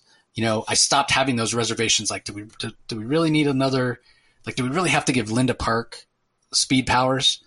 But just based on how fun this was, and seeing, Wally's reaction to it, like, yeah, this is going to be great. Like, I look forward to some stories that are fun and hopeful and bright. And Jeremy Adams, when he was on our show last, talked about that. That's what he wants the Flash title to be. Really fun for all ages and, really accessible. And that's what this can be. It can be Wally and Linda and Jay and Irie all going out having adventures together, and be a fun, adventuresome book, like, kind of like the Fantastic Four. But in this case, they actually are family, even more so than the Fantastic Four are. So, that moment really put me at ease, and I'm totally on board with Linda Park, having powers now. And so, yeah, if I have any, complaint or nitpick, it's that we haven't been able to see that conversation. And every time Linda's has tried to have that conversation, something always interrupts. But I'm kind of okay with that because it gave us this moment, but I am looking forward to anticipating, Wally and Linda having that conversation. And you almost wonder if Wally's going to take her aside. I did appreciate the moment at the end with Wally saying, yeah, we're going to go save the world. But hey, maybe you want to go talk to your wife for 30 seconds and have that conversation real quick. Like, what the hell? How do you have such speed powers? Just because I know that Jeremy Adams is going to nail that moment. So look forward to that. Yeah. All right. Just a couple books left. Up next, we have a milestone title. It's Duo. It's written by Greg Pak. Pencils are by Koi Pham. Inks by Scott Hanna. Chris Sotomayor does the colors. Janice Chiang on letters. It's issue number 4. We learned about the Immutables, who last issue, who are these immortals who were trying to recruit David and Maya. Or, I'm sorry, David and what's his wife's name? Maya's the detective. Kelly. His wife's name's Kelly. Kelly. That's right. Kelly. Yeah. Kelly. That's right. So we know they're trying to recruit David and the nanobots that have infected his body. First they were thinking that they needed to take him out. Then, the leader of the Immutables like, no, he can actually help us. And then we found out that there's this other faction, if you will, who sort of enemies to the Immutables called Tinker Technologies. And they're the ones that attacked the Immutables last issue. And we find out a lot more about them in this particular issue, and the person that runs the company, Dr. Emrys Tinker, and he seems to be formidable, and he doesn't come across as this mustache twirling bad guy. you know, a lot of the things he's saying in terms of what he wants. He's like David. He's trying to recruit David. He knows Kelly's trapped in there as well. He's saying, yeah, I want to help you. I want to do the things that you were trying to do, you know, solve, diseases and, you know, famine and those kind of things. But Kelly especially doesn't trust him. And this is the company that tried to buy out the company that David and Kelly were working for to begin with. So there's very much a political aspect to the book, a lot of moving parts. We have these immortal immutables. We have the sort of technology faction that is Tinker Technologies. And we have David with his, you know, wife's brain. Maybe it's only her brain panels, brain patterns. Maybe it is her consciousness. That is something that that Tinker, you know, brings up to David. Hey, if her physical brain was destroyed, can that really be her inside? So he's definitely manipulating. He's trying to get what he wants, you know, like any good CEO will, or any good zealot for that matter, who completely believes 100% in his cause. So again, a lot of political aspect to the book, a lot of action in this one as well. And I mean, I don't think, correct me if I'm wrong, I don't think Greg Pak is writing a lot of comics right now, but man, I've been a fan of his for, you know, a long time, whether it's his more creator-owned independent stuff like Kingsway West at Dark Horse, or, you know, his awesome Hulk run. Well, he did Atlas. He worked. I think he created a lot of the Atlas characters at Marvel, didn't he? Those eight characters? Yeah, he did. But I don't. I mean, when I follow him on Twitter, he talks a lot about how he's writing a cookbook right now. But anyway, I say that to say I'm glad that we're getting something from him. And I'm glad it's this story. This is, you know, I didn't necessarily have expectations for this. You know, we've talked before about how this isn't one of these new Milestone properties that's a derivative of, you know, something from the past like Static or Icon and Rocket or Hardware, even Blood Syndicate. You know, there was a previous series. Like, this is wholly new. There's no version of Duo in the first go round, in the first iteration of Milestone. But I'm glad we have it here because, again, I didn't have expectations because there's nothing necessarily to base it on. But this is like, it's just so well done. It's exceeding. It's surprising me how good it is. You know, if I didn't have expectations, but if I had, this probably would be exceeding them because it's so good. And the Koi Fam art it's a little stylized, but it really, really works. And I especially like the way he sets up his action. There's not a lot of detail in the panels when he's showing these fights, and it really helps the characters pop off the page. Like, typically, I'm not a big fan of that. Like, I'd like more detail in the background, but for some reason his style works better, I think, when the backgrounds are minimized. So I'm really enjoying this.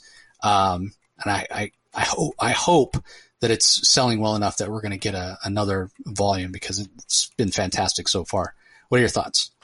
First, I want to say that if you actually, having bought the physical copies of the first three issues so far, there's something about, I just love the quality of them. These are gorgeous looking comic books. And this fourth one, I haven't picked up this copy yet, but it looks to be gorgeous. And, so I just, and it's a bonus, quite frankly, that the story is pretty damn good too. And no one's talking about this. No one seems to be talking about this series or reviewing it. And I think it's unfortunate because it deserves some attention, I think, because I think it's interesting.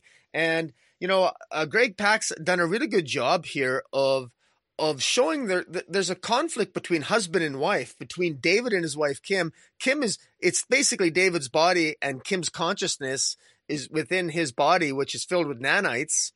And they've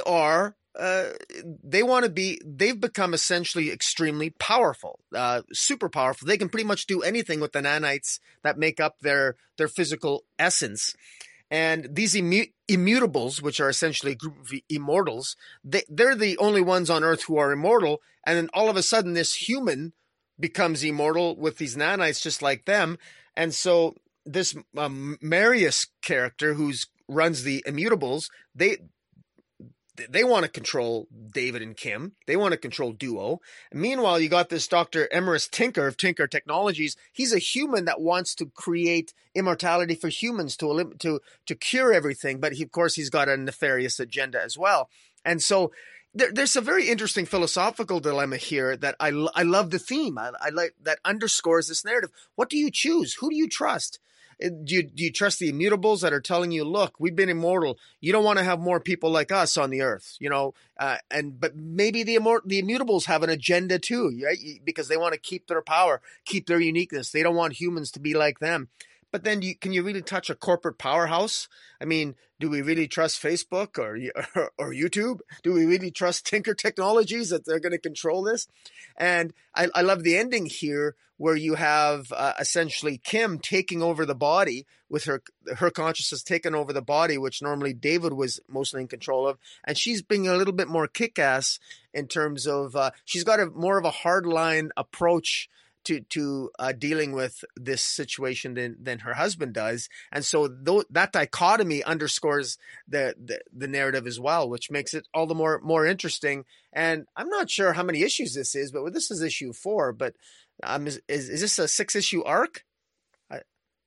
I mean, I made that assumption based on the fact that the other Milestone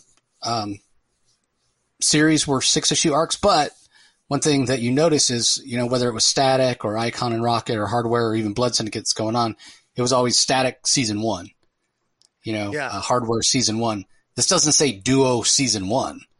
So maybe it's just an ongoing and it's going to last as long as sales allow it to, and it doesn't necessarily have a cutoff. I don't know. But no, either way, this is a, I wish it was getting more attention, but I like that it's Earth M too. We have, I don't know what the hell's left of DC's multiverse, if there even exists anymore, but I like that. I like that Milestone. There's an Earth M just for the Milestone characters. It's good to see. Yeah, exactly. I agree. All right. On to the last book. Save the best for last, I suppose. Batman One Bad Day from writer Tom King. Mitch Gerrits is the artist. Clayton Cowell on letters. Wow, that's all I have to say. The best for last. Best for last. Yeah, go ahead. Yeah. I mean, this is definitely my pick of the week, hands down. Nothing came close to this in my mind. But I don't know. I don't know that this is my pick of the week. I probably have to go bigger than that. This might be the best comic I've read all year.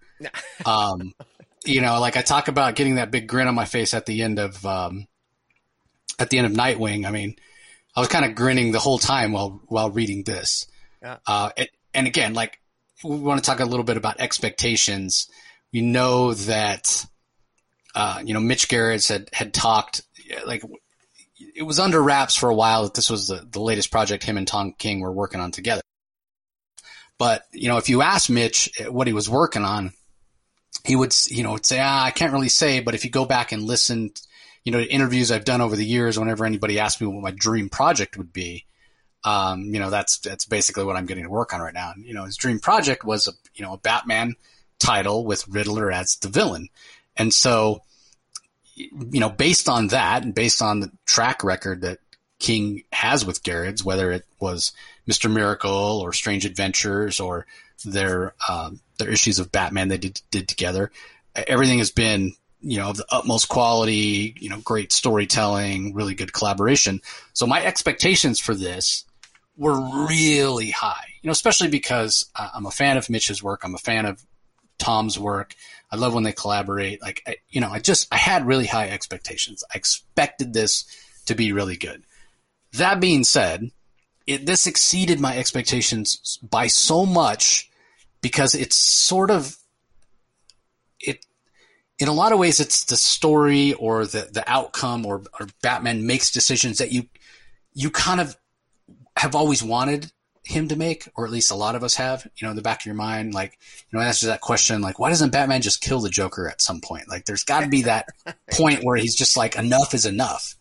And, you and I were talking about this before we started recording, and it's like, okay, the title is One Bad Day. So what if Batman just snapped one day? He just had that's it, enough enough with the revolving door of, Gotham City or Blackgate, Gotham City Police Department or Blackgate or Arkham Asylum, whatever.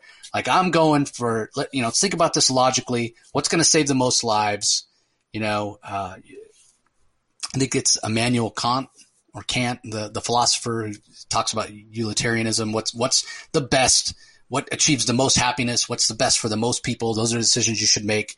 If Batman really stopped to think about it, how do you truly stop the Joker or the Riddler or the Penguin or whoever from killing people? Well, it's the final solution, right? Isn't that what the Nazis called it? The final solution. You kill them. You take them out. You kill one to save thousands or hundreds or whatever it is, right? And so, that's ultimately, and again, it's not 100%. It's not overt. But it seems to be what Batman finally chooses, but inspired by the Riddler himself, inspired by the fact that the Riddler, the whole idea of the story is that the Riddler is the smartest guy. He's even smarter than Batman. He's the smartest person. Forget Lex Luthor, forget Mr. Terrific, Michael Holt. The Riddler's the smartest person. And when he finally decides to stop playing games, because all along, the Riddler himself explains to Batman all along the reason he was doing this, hey, here's a clue on a giant typewriter or on a balloon or whatever, was for fun. He was having fun. He was toying with Batman. He's so far ahead of the game. He's been in Wayne Manor. He knew Batman was Bruce Wayne all along. He's been in Wayne Manor to watch Batman sleep, to watch Dick Grayson, to watch Jason Todd, to watch Tim Drake, to watch Damian. He's seen them all. He's done it all. And it's over. He's tired of messing around, and he doesn't want to play the game anymore, and he just wants to do whatever the hell he wants to do. And he's so smart and so far ahead of everybody that's literally what he can do, because he's so formidable and so dangerous. He's literally untouchable. Nobody can touch him. Not the Gotham City Police Department, not Batman, not other supervillains, not the crime families of Gotham. No, he literally walks out of Arkham Asylum, says, I'm going to go stay and live at this hotel. The banks of Gotham have this agreement that if he walks into a bank, just give him whatever he wants. He's that dangerous, even to the point when Gordon calls the governor to say, hey, I think I might need some help from the National Guard. I can't get any of my cops to even approach this guy or to even do surveillance on him or anything. The Riddler's so far ahead of everybody. The governor's like, my son's been missing for a week. He's been kidnapped, and hangs up on Gordon. That's how far ahead the Riddler is. So what choice does Batman have? It's maybe the one flaw that the Riddler shows here is that he's so far ahead. But Batman himself says it. He's like, so your mistake, like you changed, like you decided to stop having the fun. You just got tired of it and you just want to go out and live your life. You changed, but you made the assumption that I would never change, that there is a part of me, and Batman acknowledges it early on in the story. He's like, yeah, there's a part of me that has mercy, but don't expect that part to always be there necessarily. But the Riddler believes that it will. The Riddler's like, you won't kill me. And that's his one mistake. And when at the end, when Batman, again, it's not overt, but it seems to be what happened. Batman makes that decision. It's just such a hell yeah moment, like hell yeah beyond Kite Man, Tom King Kite Man, hell yeah. It's just such a fantastic moment. And again, the Mitch Gerard's art throughout is so visceral that I can't imagine any other artist doing the story. Mitch's style is so perfect for this. Like I'll be shocked if this doesn't win awards, and it has me so curious for what comes next with these other One Bad Day. Like, are they all going to end with Batman saying, all right, Mr. Freeze, you're done. I'm sticking you in the microwave, And what about Joker? Yeah, Two-Face, whoever. Did they announce a One Bad Day, Joe? I don't know that they did. I don't know if they did. No, I don't know. I know they did. They did Roz. I know there's a Mr. Freeze one coming. There's Two-Face. There's Penguin. Yeah. I don't know that there was a Joker, but anyway, yeah. I mean, this is just so good. I don't want to spoil everything. There are so many great character moments. I didn't touch at all on the fact that we see the formative years of Riddler. His real name's not Edward Nygma. We kind of understand his trauma and why he is the way that he is. But yeah, I mean, this was stunning. It was so good. Like, I cannot wait to sit down and read it again and really take my time going through it again. I've only had time to read it once so far. But yeah, more than a pick of the week. Like, this is one of the best comics of the year for me. Yeah, no doubt. This is the definitive Riddler story. At least for me. Now, I should say that the way this ends, this has finality to it, so we can't see the Riddler anymore. This is a Riddler story that can't necessarily ever be in continuity because it ends with finality.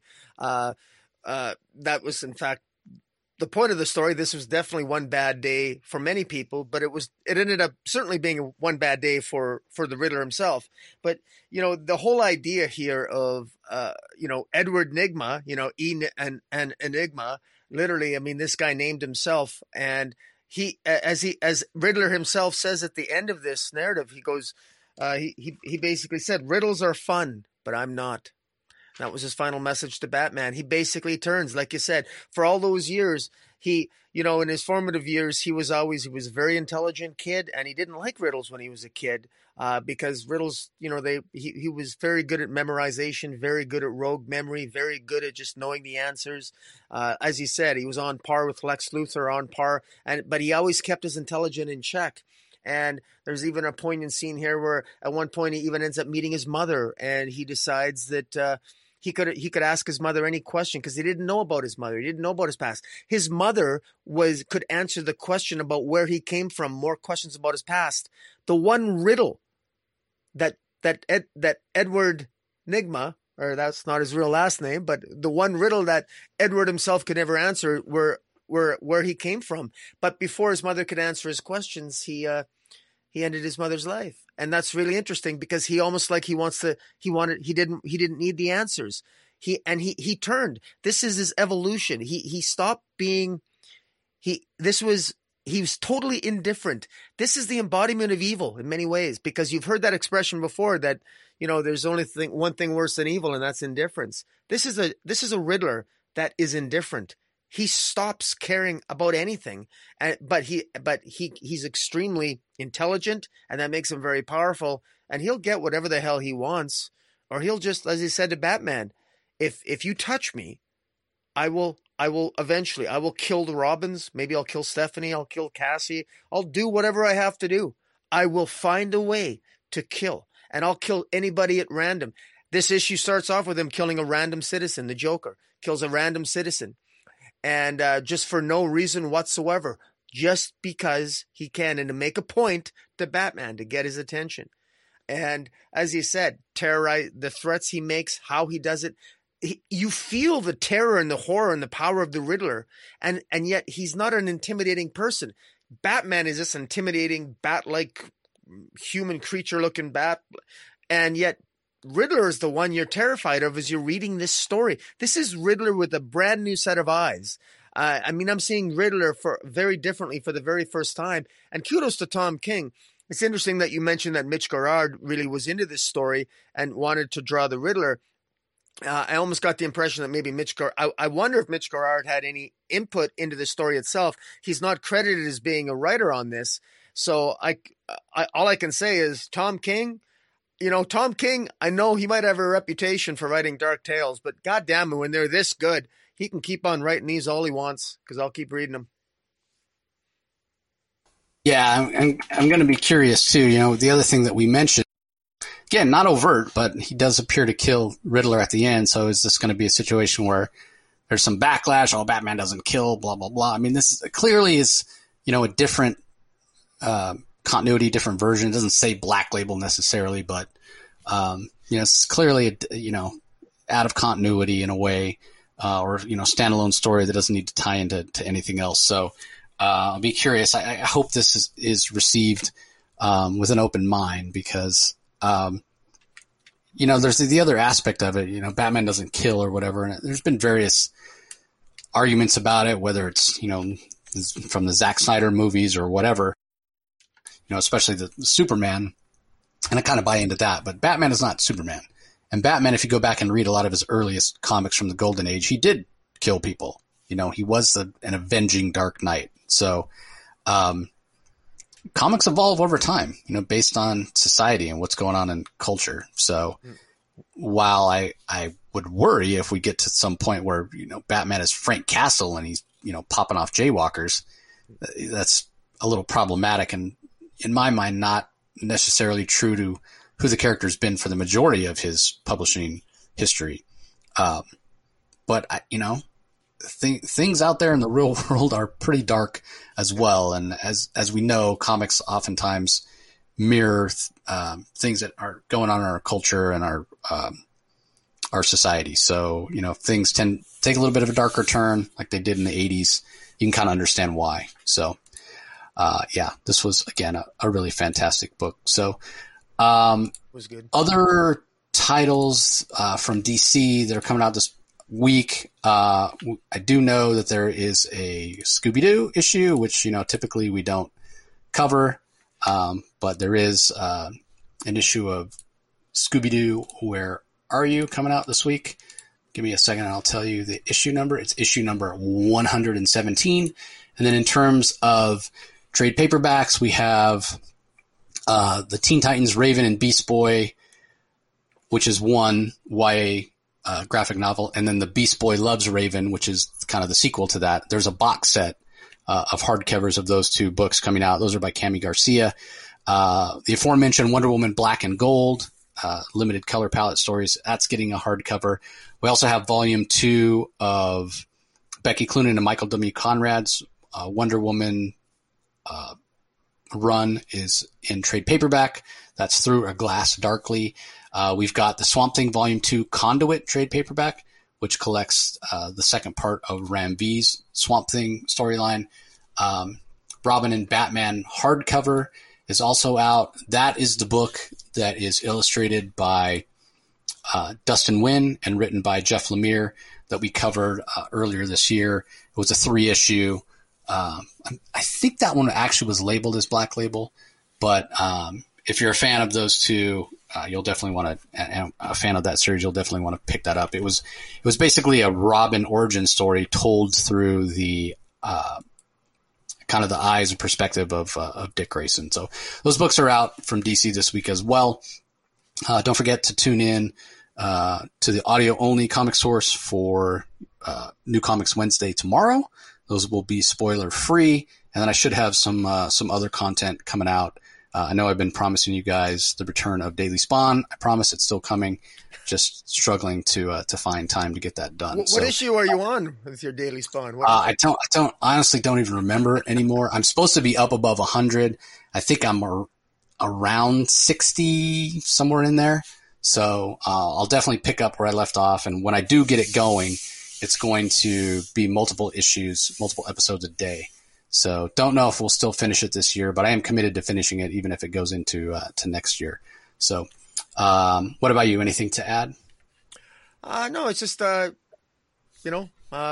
to Tom King, man. He impressed me again. I got to, once again, I'm planting my foot in my mouth. When I think of how much I criticized that guy back during his Batman run, he's taken an about face. So, no, it's not, again, I mean, DC is, there are good comics by DC. You and I were talking earlier that there's a little bit of continuity wonkiness with DC and what have you, but there are good comics to be had at DC if you just got to give them an opportunity. So, but yeah. Yeah, don't forget, everybody, if you're listening on the audio only, head over to YouTube, do a search for Rocky's channel, Comic Space Boom, ! Subscribe, like this video, leave comments. You guys know what to do. Ring that notification bell so you're sure to know when any new content comes out. Conversely, if you check us out on YouTube all the time and haven't subscribed to the Comic Source, just go to wherever you get your podcast, do a search for the Comic Source and subscribe so you don't miss out on any of our audio content. So as always, we appreciate you joining us. Be sure you go and pick up Batman Riddler One Bad Day. Is very much worth your time. And that's going to do it for this episode. Appreciate you joining us always. We'll talk to you next time. Catch you guys later.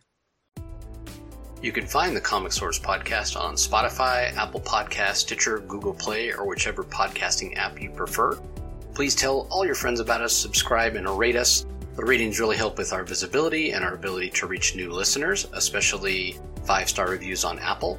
Also be sure to visit us at lrmonline.com to join the conversation, access the show notes, and discover all our other great pop culture content. If you want to email us, the email address is thecomicsourceblog@gmail.com. or you can follow us on Twitter, twitter.com/The Comic Source. Do a search for The Comic Source on Facebook and Instagram to follow us on those social platforms. All three spots are great places to find out when we release new episodes, as well as follow all our convention coverage. So once again, we want to thank everyone for listening, and we'll talk to you next time.